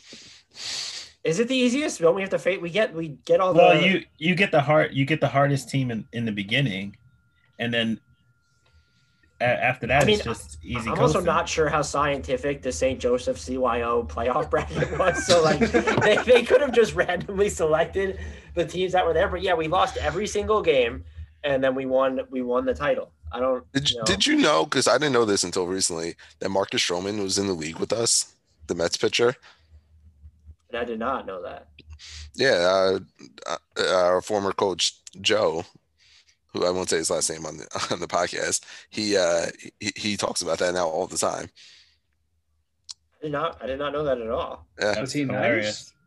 I don't know. I don't remember, but apparently from the stories I hear, he was like one of the top players. I think Dan dunked on him. There's me and Chuck are on the same level of bad in basketball. I have I have a lefty hook, and I have my jumper is better than Chuck's. 100%. Basketball is not my game. You went on a heater though. We were in a playground once, and it was like winners stay on, and we have all these just like unathletic Caucasian people on our team, and we were running the court at one point, and Chuck had like the games plural of his life where he was making shots, grabbing rebounds. It was like pure hustle. That might be his comparison as someone who can't shoot, pass, or really play great defense, but he'll rebound. Udonis Haslem. Yeah. Current day Udonis Haslem is probably Chuck. I'll take it. Yeah. That's the one quote talent I'll have in the basketball court is rebounding. Rebounding and hustle. Hustle. It depends on how long I'm hustling for. Udonis Haslem's also shredded, so you both have that in common too. Obviously. Most definitely do not have that one in common. I got that COVID-19 going on. Oh my God. Udonis Haslem? That's a good question. That's a great question. That might be an insult to Udonis Haslem, but 100%. 100%. Is he still playing? Yeah, he's on the. Well, he doesn't play, but he's still on the Heat. Yeah. He runs a mean practice drill. I'll tell you that. He runs a mean practice drill, but that's about it. He hustles. I called him old too, but is he just like our age? What is old? No, he's 40. Oh, okay. Yeah, he's old. Is he really? Yeah, he's 40. Is he? Yeah. Yeah. He was born in 80. Wow. He's almost my age. Oh, that's old. Yep. Old for the NBA. We're closer to 40 than 20 at this point, so I don't get to call 40 old anymore. Yeah, no, I'm 1 year away, so less than that. Old you got time. Godspeed. Oh man. Yeah. I don't know. Do we have anything else we want to talk about? Want to bring up any other topics of conversation? It seems like we talked basketball to the ground. I mean, the other sports aren't really the MLB happening right now. MLB, we have Fernando Tatis Jr. He got a huge deal. A massive. 14 years, 340. If we want to rant about something, how about that Major League whatever? Did you guys read that story? What it's called? Major League Advance? Or Big League. I think it's like Big League or something. Big League Advance. I know something that. Yep. Are you allowed to curse on this podcast? Yes. That shit is predatory. That is so just. Did any of you read it? Was it just Chuck? Yes, I did. No. So basically what they do, this is their business model is described like this. Big League Advance may offer a player $50,000 for every 1% of his future professional earnings. So if a player wanted to sign for 5%, he would receive $250,000 up front. And then he would, if he wanted 10%, that's as high as they'll go, I think. They'd receive $500,000, but you would have to give 10% in that scenario of all your future earnings. So Fernando Tatis, I think, did 8%.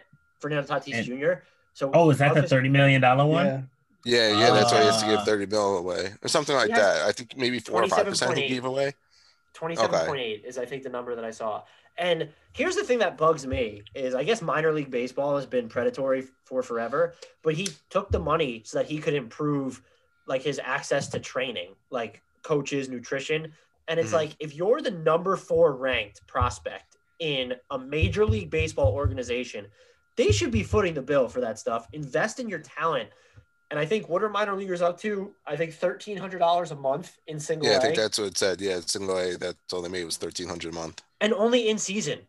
So it's just like, just the socioeconomics of this is just terrible, and you shouldn't be allowed to like that. Shouldn't be. They made a legal. I couldn't believe it when I didn't even know that stuff existed. Like it's basically treating humans like the stock market. The stock market is its own criminal games. Like that's absolutely terrible. And Fernando Tatis Jr. says he doesn't care because he makes so much money anyway. But like, you know, 27.8 million and then another 34 million goes to your agent. Then you're looking at taxes.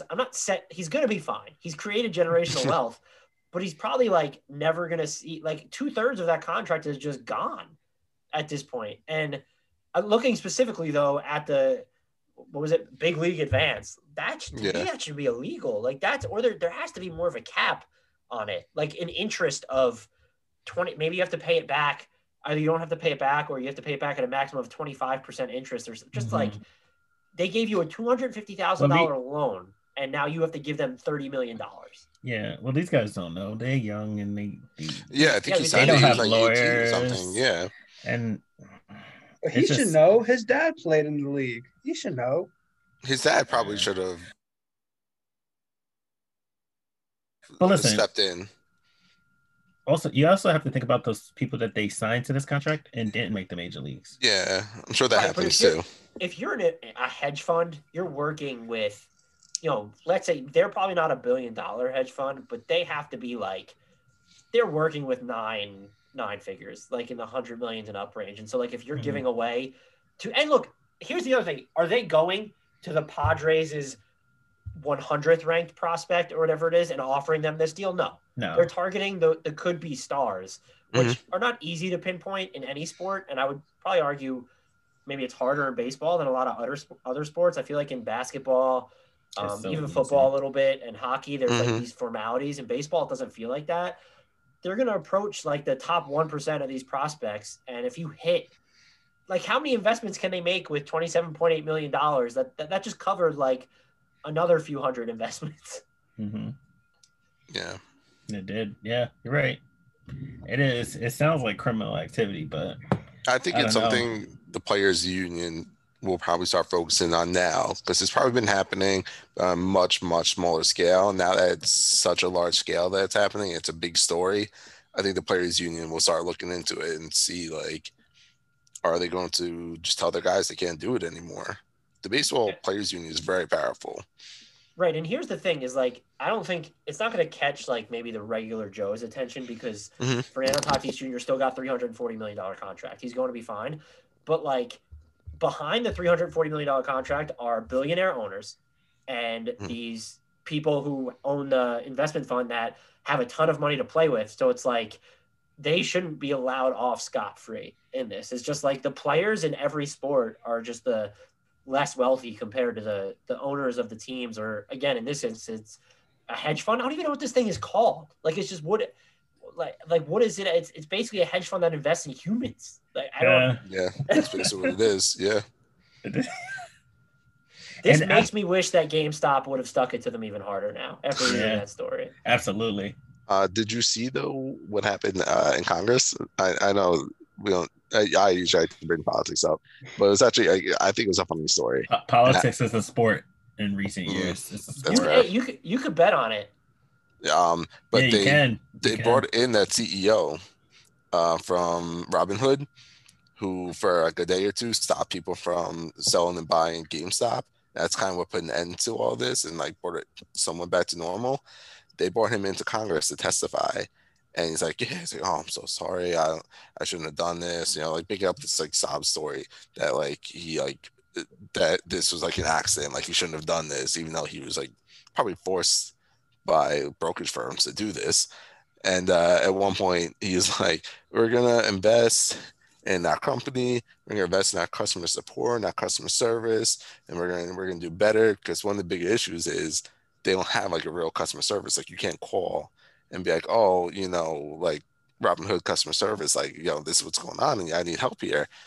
So when people were blocked from selling and buying GameStop, there's nowhere to call. They couldn't like close their accounts or anything like that.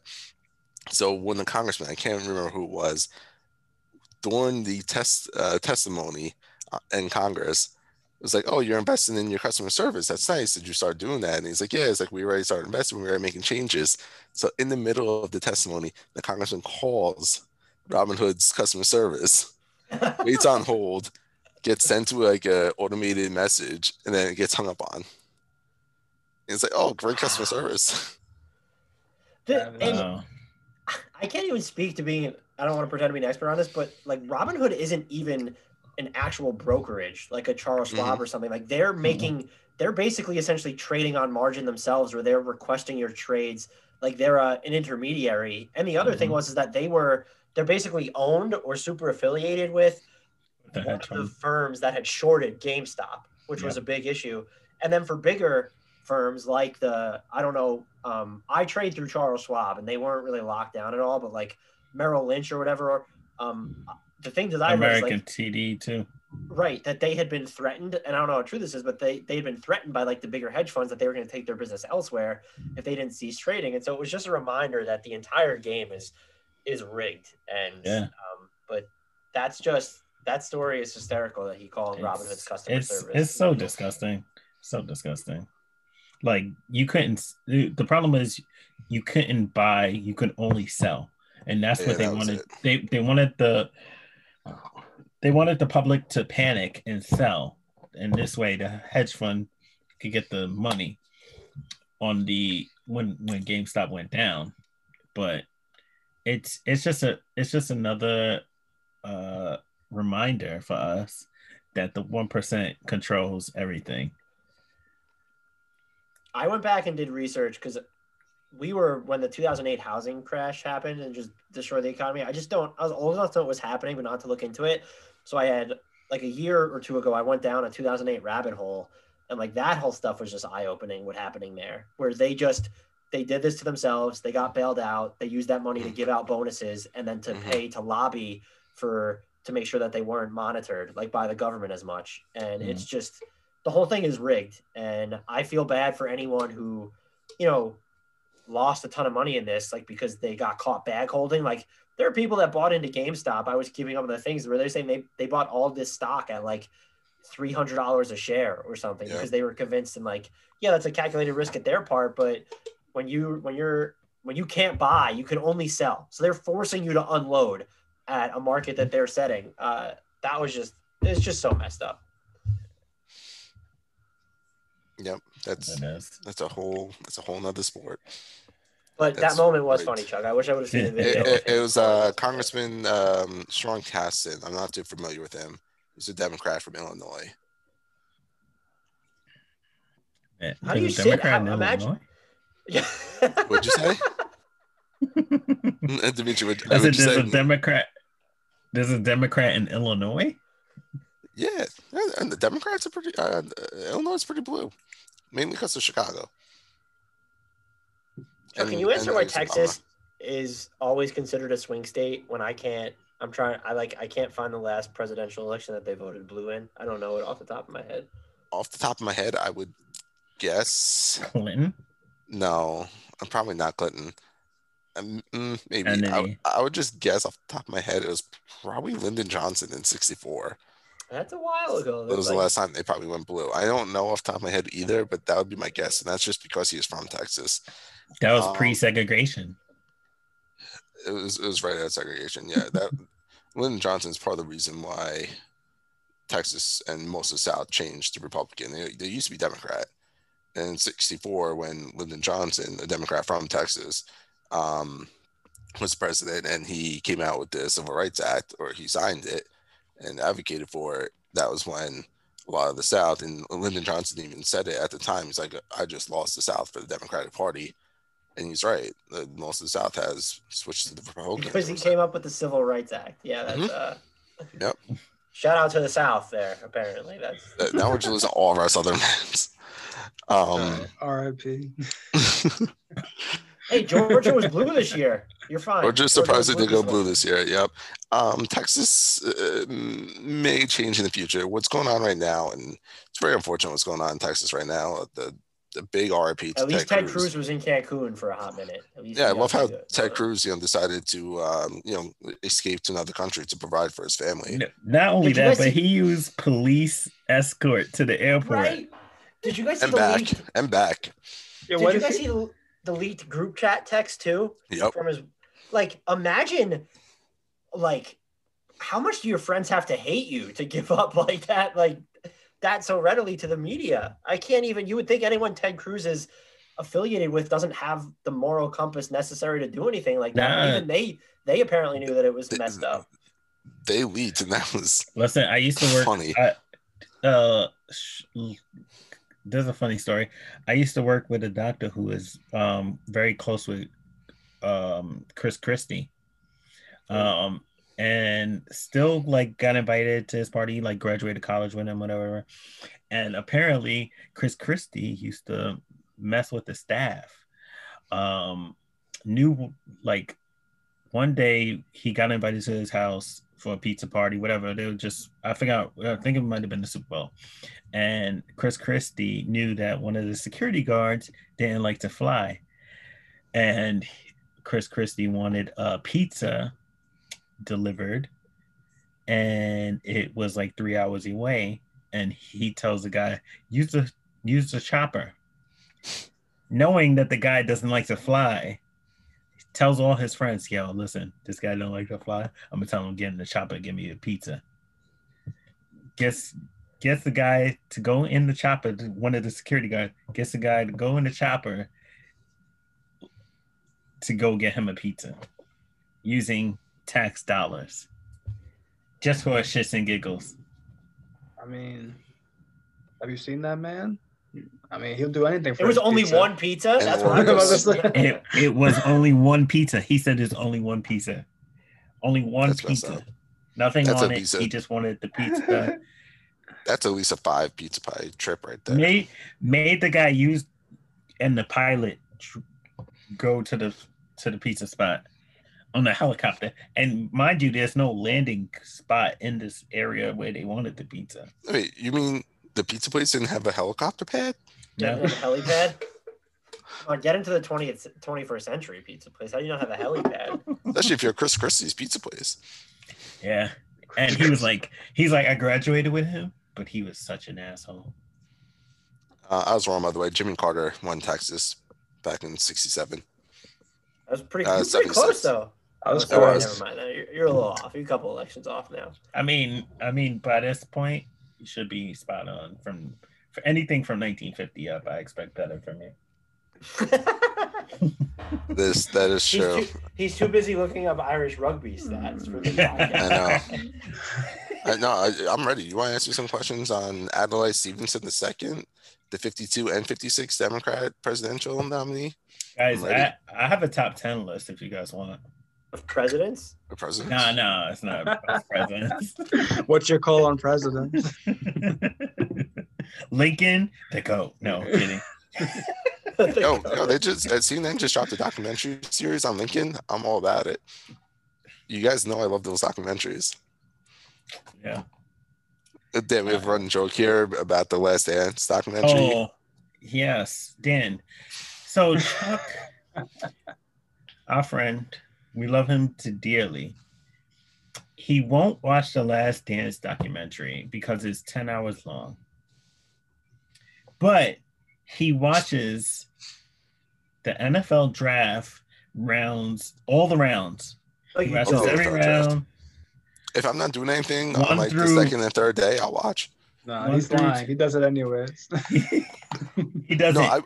I will go out of my way to watch the first round of the NFL He puts draft. PTO in to watch everything. He puts PTO in to watch the whole draft. Dan, I invited him. I was like, "Yo, Chuck, come through. We're having a party." He's like, "No, I gotta watch round number 7." That definitely didn't happen. Hey, in Chuck's defense, maybe he's on the lookout for the next Tom Brady. It's true. Maybe I'm waiting for my name to get called. First of all, how could you not want to watch you don't have to watch it with commercials. So like it's less than 10 hours. Ooh, that's a good argument. You guys never made that argument. It's like 8, maybe. Well, I was busy at the time. Yeah, the History Channel had a Ulysses S. Grant documentary series going on. Wow. So I had for work, I got a pre-screening of it.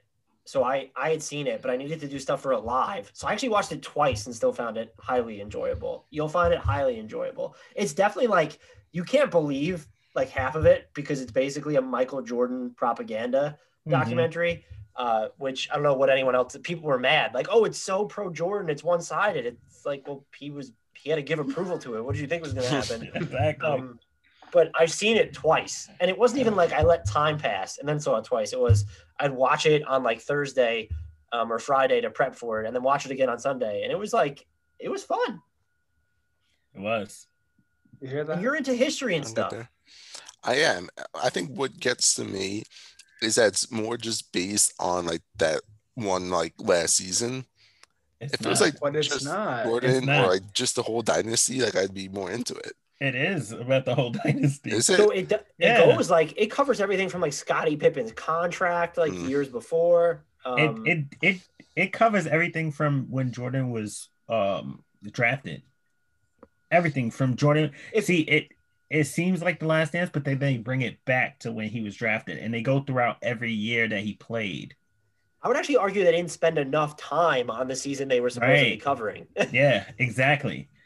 Maybe I was just wrong. So I just thought to focus on like that last season. We were wrong.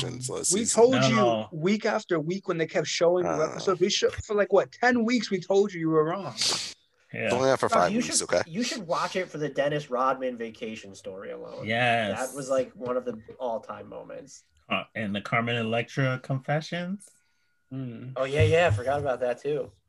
Is Kim Jong-un in this? Dennis Rodman's best friend. They don't cover anything post Last Dance like that season. So, but everything it was literally before. Everything was before. So when he got drafted, when he broke his foot, stuff with Isaiah Thomas, the whole 91, 92, 93 team when he played baseball. Oh, yeah, when he was in Space Jam. When the Knicks could have won that 2 years, but they didn't. Like his early series with the Pistons, they went into that. And playing baseball. Space Jam. They went into Space Jam. Space Jam. You do know about Space Jam. Well, Space Jam is an objectively terrible movie.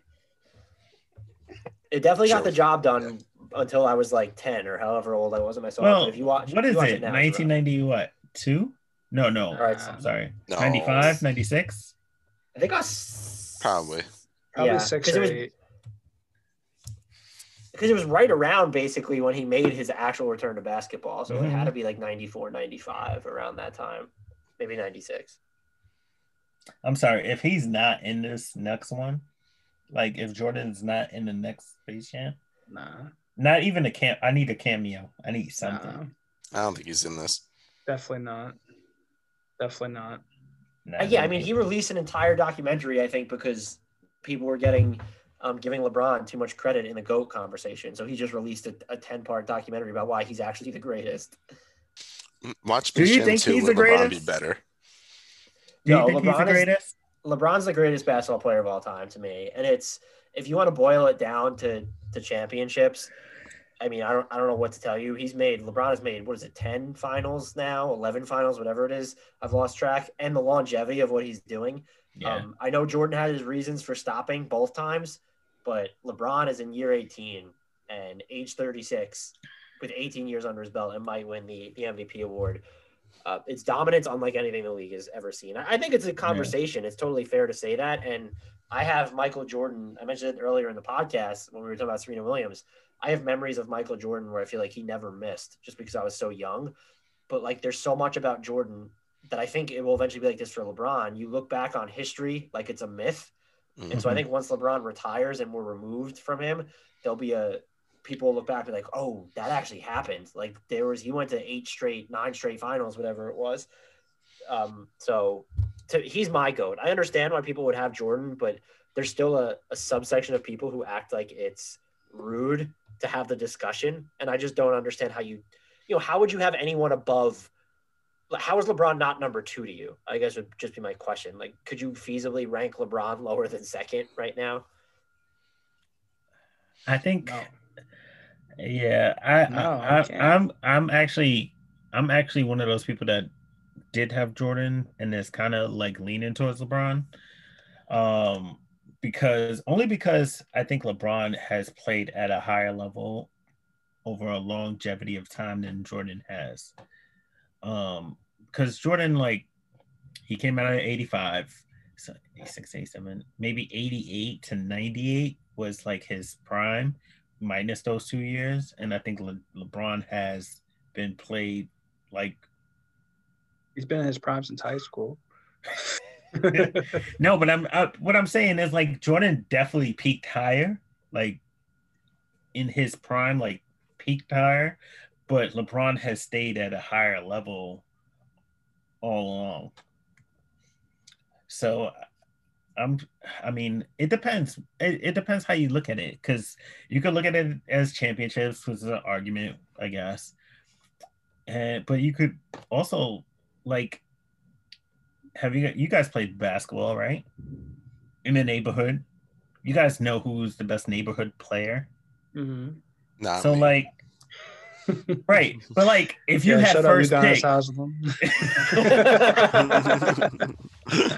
like, if you guys had first pick in your neighborhood, right, you know who you're picking. So like, the attributes is what I go to when I do that. Like, who's a better shooter, dribbler, passer, who plays better defense.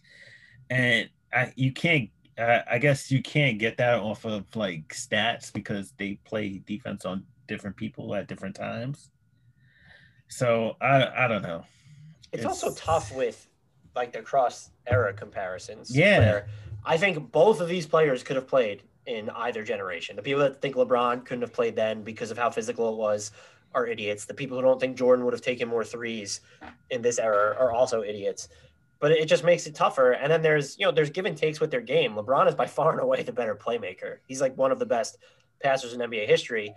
Jordan played a level of defense that was just mind-blowing. And LeBron has had good to great defensive seasons, but Jordan won MVP and Defensive Player of the Year in the same season at one point, and was someone who just played at a high level for so much longer than LeBron defensively. And I don't think there's a wrong answer. I do think we need to get to the point where, like, it's okay to have the conversation where it's not some insult to Jordan, because he's been viewed as this mythic figure that LeBron can't touch. And now it's all of a sudden he won his 4th title. And it's like, well, crap, if he gets to 5, then it's like, that's like really close. So you're at a point where, like, what if he does win one over the next 2 or 3 years to get the 5, which isn't unfathomable. The Lakers are really good when healthy. I don't like, it's still a fun debate to have, but I think we're getting to a point where I eventually think LeBron's going to be consensus in the way that Jordan was. No, I think so too, because I don't think I've seen anybody, like, I'm a big Kobe fan, and I'm like, why is Kobe never in this conversation? Ever. Never in the conversation. But I can understand why he wouldn't be, like, in the same conversation. But to me, Kobe's a better shooter than both of them. He's a better scorer than both of them. but defensively, I don't know if he is. I don't know. Kobe was good defensively too, though. He was. He was, but I'm just saying, like, this is me doing it off of playground, like shooter, scorer. I think Kobe's better in shooting, scoring. I can't say passing. I think the thing with Kobe, and I wouldn't count myself as a Kobe enthusiast. He was very good. I think because he was like this facsimile of Jordan. Whereas if DeMar or Kawhi came along without having Kobe, that they would be viewed in the same vein as Kobe. He had the title, so I don't want to discredit those. The 5 championships, that's huge. But because he played so similar to Jordan, I think that's why people would gravitate for him. And I think it helps the market exposure, obviously, in LA was a big deal for him. Full tilt, I don't know if Kobe would make my top 15 of all time. Like, I just don't know. I would have to make the list, but he was a fantastic basketball player. But he was fantastic, but it's just like, I don't know. There's something missing there from what he could do on the court. Like, it never felt like he was efficient enough, never a good enough 3-point shooter, never high enough quality defender. Still clearly he was a Hall of Famer and one of the greatest players of all time, but there are people that want to see him thrown in the greatest of all time discussion. And I really don't think he has a leg to stand on in those talks. He has the scoring numbers. What is he, 4th all time? I think he's 4th. I think he's 4th. 5th. But you don't forget, he didn't play the first 3 seasons of his career, or 2 seasons. I'm just so here's what it would come down like to me. So you would rather have Kobe over Kareem Abdul-Jabbar? Can't. Well, that depends. Would you rather have Kobe over Shaq? Kobe over Larry Bird? I would have Kobe over Larry Bird. Wow, Kobe over Tim Duncan? I think they'd be like, I think Tim Duncan's better.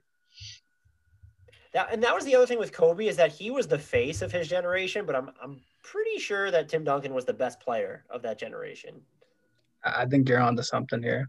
But you didn't think they have the better team, like all around, with Tony Parker, Ginobili?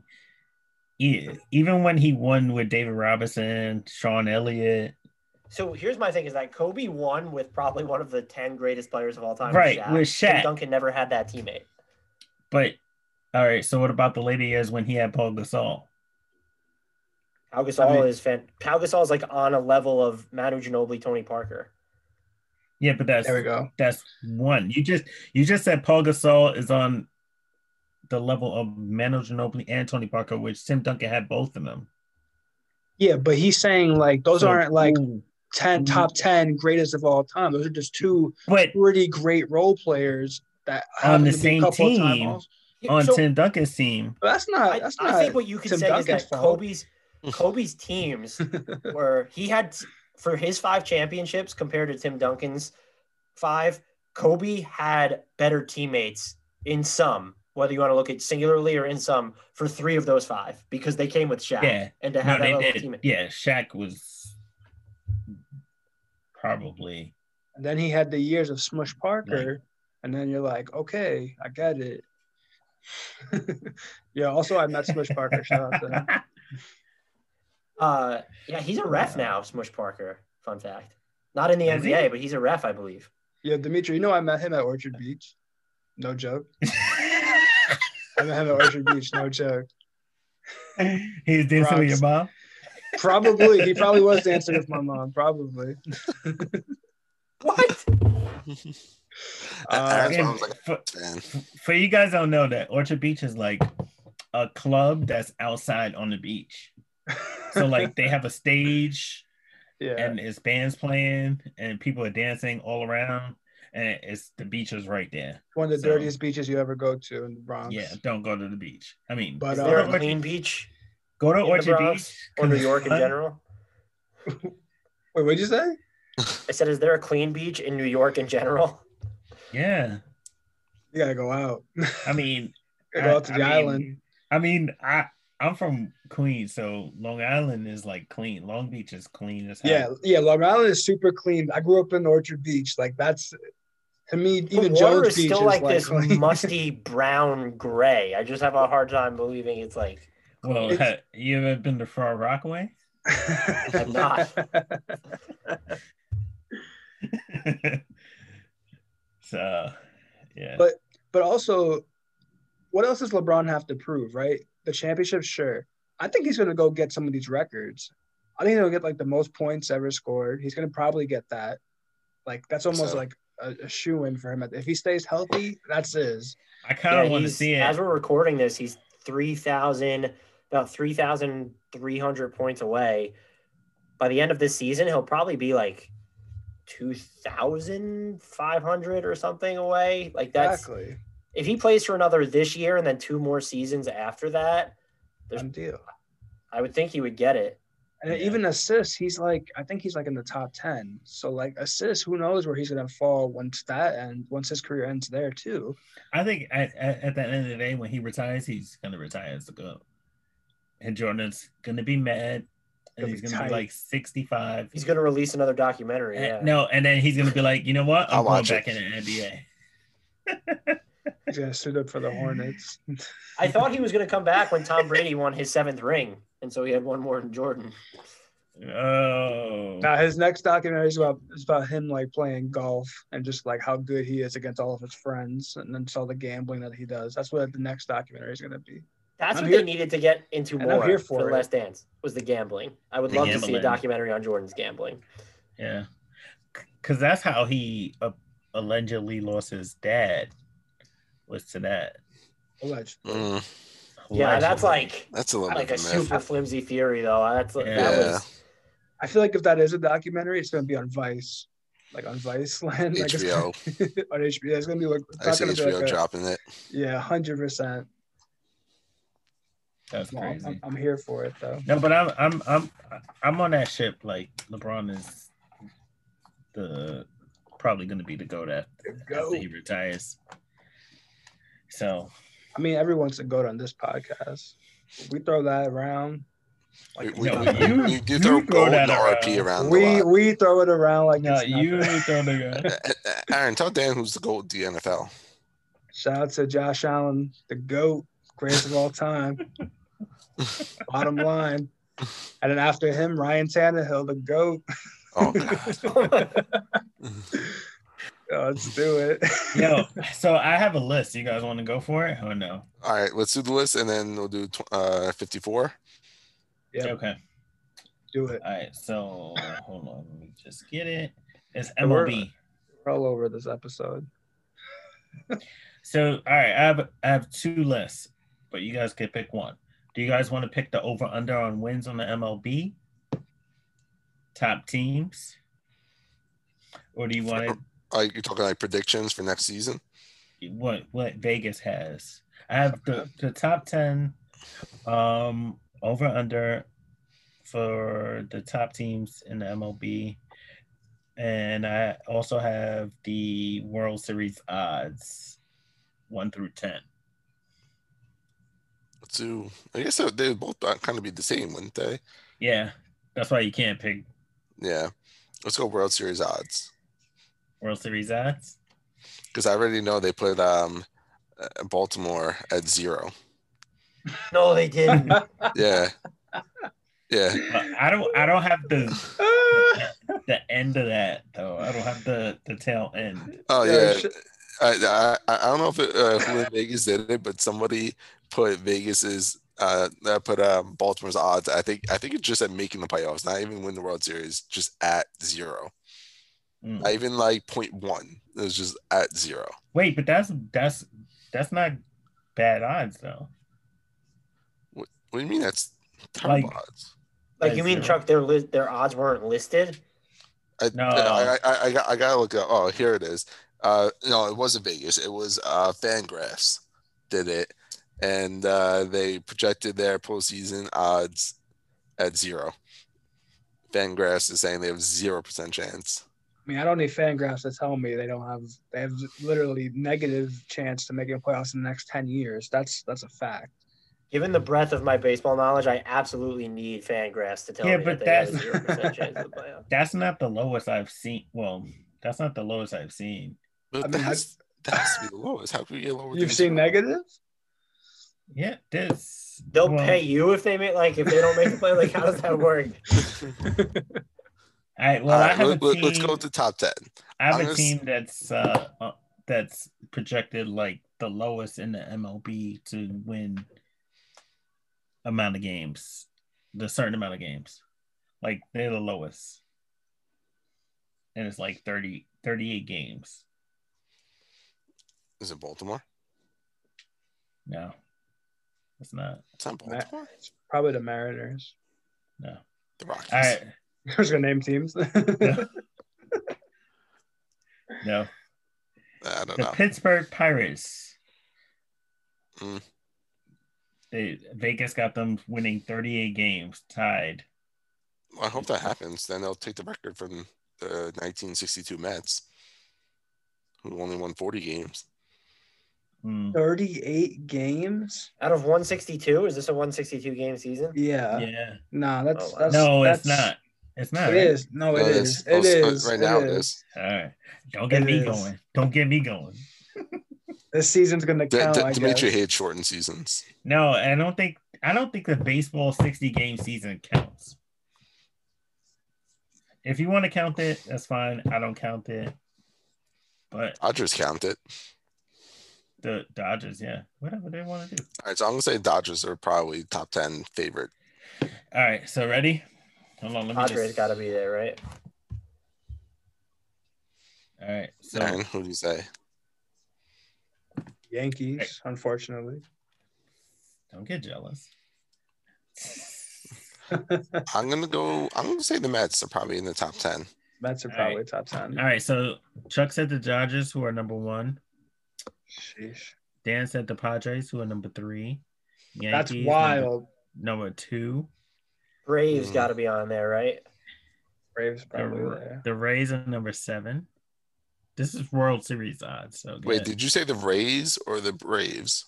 I said the Braves. Braves, okay. All right, the Braves are number 4. Atlanta Braves, Chuck's team's number 4. Wow, they have Tampa at 7? They have Tampa Bay Rays at 7. But they don't have okay, whatever. It's fine. Wait, what did you say? I might have missed it. No, I didn't say anything. The Mets. Number 6. Okay, definitely gonna be in the mix this year. I'm gonna say the Astros. Astros are closing it out at number 10. What do we have left? The Phillies. You got 8, 9, and 5. They don't have any pitching. Phillies, the Oakland Athletics up there this year? They lost. They are they really? 8. They lost number Semien and lost Hendricks. All right, this is number ridiculous. 8. Number 8. Are the Cardinals? Might as well at this point. Cardinals? Nope. What the hell? That doesn't make any sense. The A's and the Rays are gonna they have nobody. I'm trying to think who else. Blue Jays? Blue Jays are number 12. How many other teams are there? Like 76. Are they Angels up there? No. The Rangers? Poor Mike Trout, man. There's 2 more teams. Both Texas? American League. Texas, Both American League. Texas Rangers. Ew, no. Chuck, come on. Guys. Twins. The Twins. Oh, Number the 9. Twins. You guys are missing number 5. Well, we still got one more left? Number 5. Wait, number they have the 5, Twins at 9? Uh-huh. All right, this is whatever you're saying doesn't matter anymore. This is all false. I'm sorry, it's Vegas. This is what I Vegas is ridiculous. It's an American League. Is it the White Sox? It's the White Sox. Yeah, it's the White Sox. Good job, Chuck. That's ridiculous. First of all, the Rays aren't going to make the playoffs, and neither are the A's. That's a fact. It's ridiculous that they have a top 10 when we all know the Mets will win the World Series this year. Yeah, exactly. Let's go, baby, Lindor. Oh wow. Okay. So Yo, Chuck, we going to a game this year, right? If I'm down. we're allowed to. No, we're down. Yeah, Fauci Cuomo- said it was yeah, okay. Yeah, Cuomo Fauci said it was Fauci okay. Said it was okay. I don't listen to Cuomo. I don't listen to anybody. I listen to Fauci. Fauci says cool. said it's cool. So I'm in. All right. I'm in. I'm going.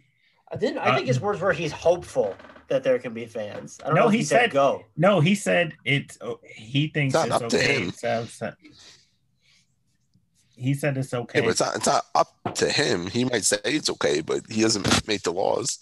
Look, if Fauci though. says it's fine, we're going. Fauci's like what I listen to. Like I'm giving you guys a big hug when I see you. If Fauci says it's cool, I'm doing it. I'm gonna hold my breath and then sanitize after. But yeah, I'm down for that. Damn, that's crazy. All right, so I got another way. The Dodgers are predicted to win, but what's their win total for the season? They're gonna win. It's out of 162. What do you think Vegas picked for their amount of wins for the year? 98.5. I also say 97. 100? 101. It's past the. All right, Vegas is ridiculous right now. 107. 104. 104.5. Honestly, Vegas, I don't know what they're smoking. They're watching the wrong sport. They're like riding the Trevor Bauer signing wave. That's like 100. With all the COVID absences they're probably going to have, there's no way. They're not even going to play 104 games. It's be a shortened season. Oh my God! Let's not get especially when they have what's his name on the team that had COVID. Justin Turner. Yeah. And they just re-signed him. He's gonna give everybody COVID. All right, so the Yankees are in second with. So I'm assuming like 100, if that's the case. I'm gonna say 98. Dan. 96. 97. That doesn't make any sense. It actually in the Yankees part, I think it does because Yankees are winning over 100 games for the sure. American League has is the weaker league in this predicament. The Dodgers, they'll still win the All-Star game because the American League always wins the All-Star game. No, but in the East and stuff, in the AL East, like they're gonna win 100 games. There's no competition. Easily, because you figure they played Baltimore like 19 times. They played Boston 19 They're going to be times. 19-0. That's how it's going to go. If they have won any games. Yeah. Like, I don't even like the Yankees, and I'm not stupid. Yeah. So they got the Dodgers, the Yankees, Atlanta, San Diego, Chicago.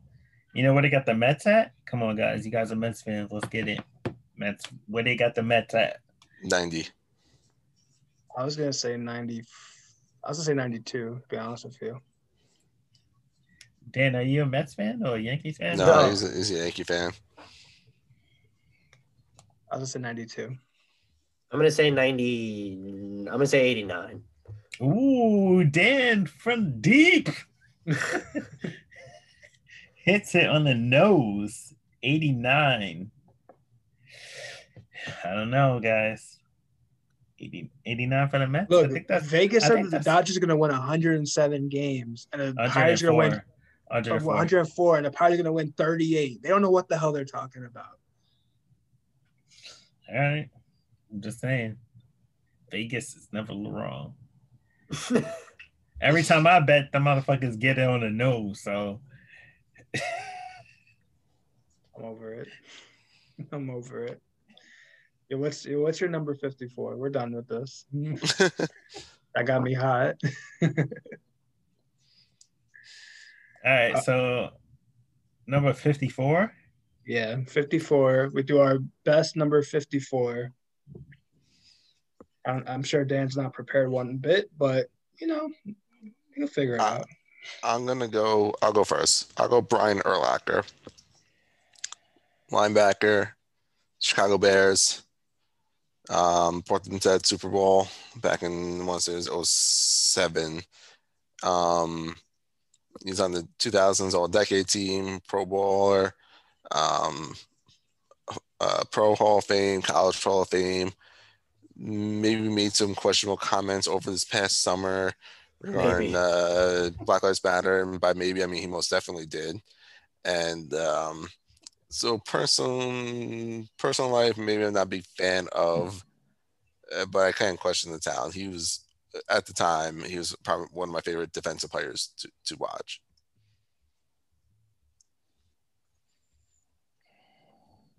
Solid pick. He might be the best one.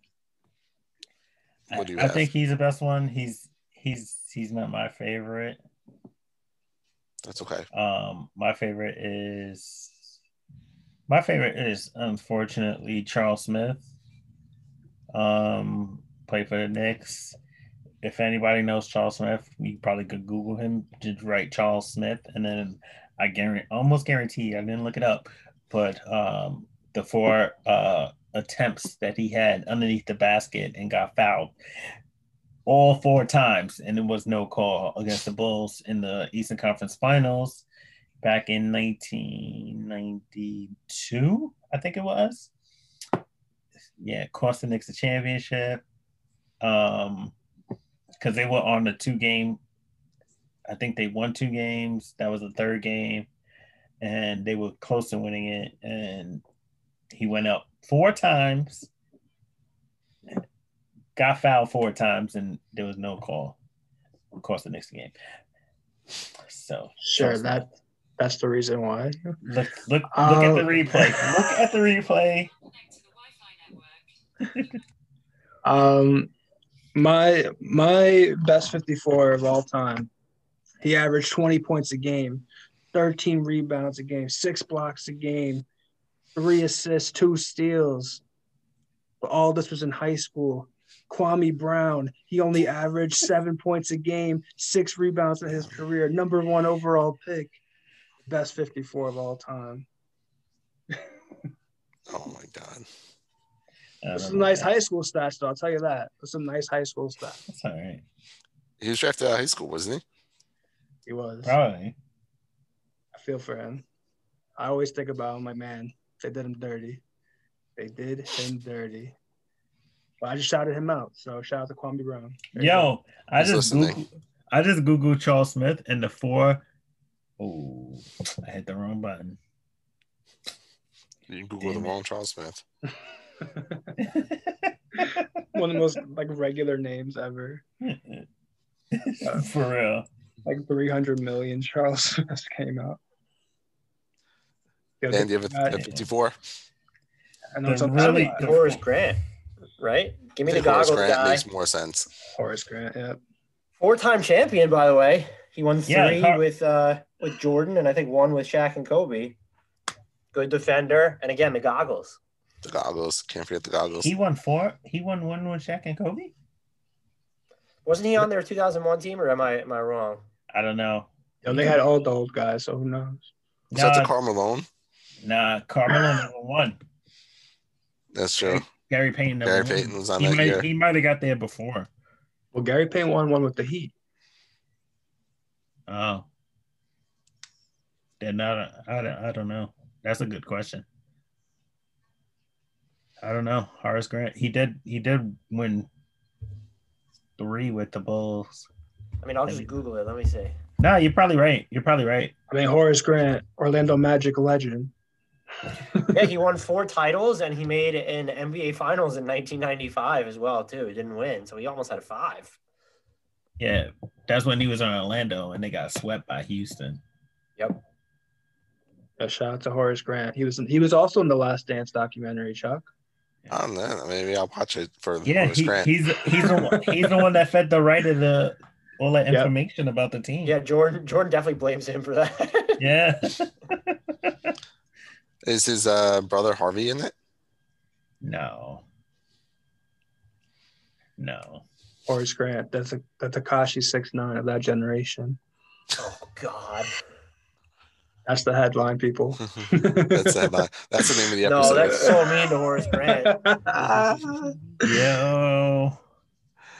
Anybody have any last minute? R.I.P. to Tim Tebow. It was a great career. Yeah. All-time minor league Mets history. And NFL did him dirty, man. NFL did him dirty. And the Mets gave him a second chance. They did. Shout out to the Mets for being an awesome organization. And real RIP to Vincent Jackson. Hopefully they figure out what happened. That's such a terrible story. Just incredibly sad. Yeah. Super young. Mm-hmm. All right, Dan, you got anything, any plugs? You want people to follow you on the social? No, don't follow me on social. Do yourself a favor. Don't follow. You can follow me on at Dan Favale if you hate yourself, but I wouldn't recommend it. If you want to hear all about the rugby and hurling, follow Dan Favale, please. I probably asked Dan to go to the hurling match with me too. He did not want to. He definitely declined. I can tell you what the answer to that will be. I'll let you know when they're back in town. He definitely didn't even answer. He just ghosted you. He's like, yeah, okay, I'll be there. All right. Not happening. All right, guys. Well, thank you, Dan, for being on the show again. I know it was treacherous. We need to talk about Chuck more, maybe. It's a Chuck episode. Off air. We need a full Chuck episode. I think that's what off air. On air. If it's off air, we can drop names and it's even more fun. You can still drop names. What do you mean? I'm not dropping any names. Drop the names.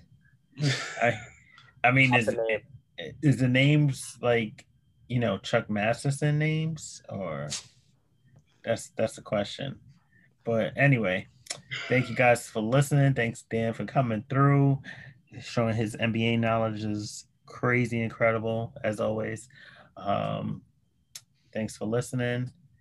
You guys heard our call. What's yours?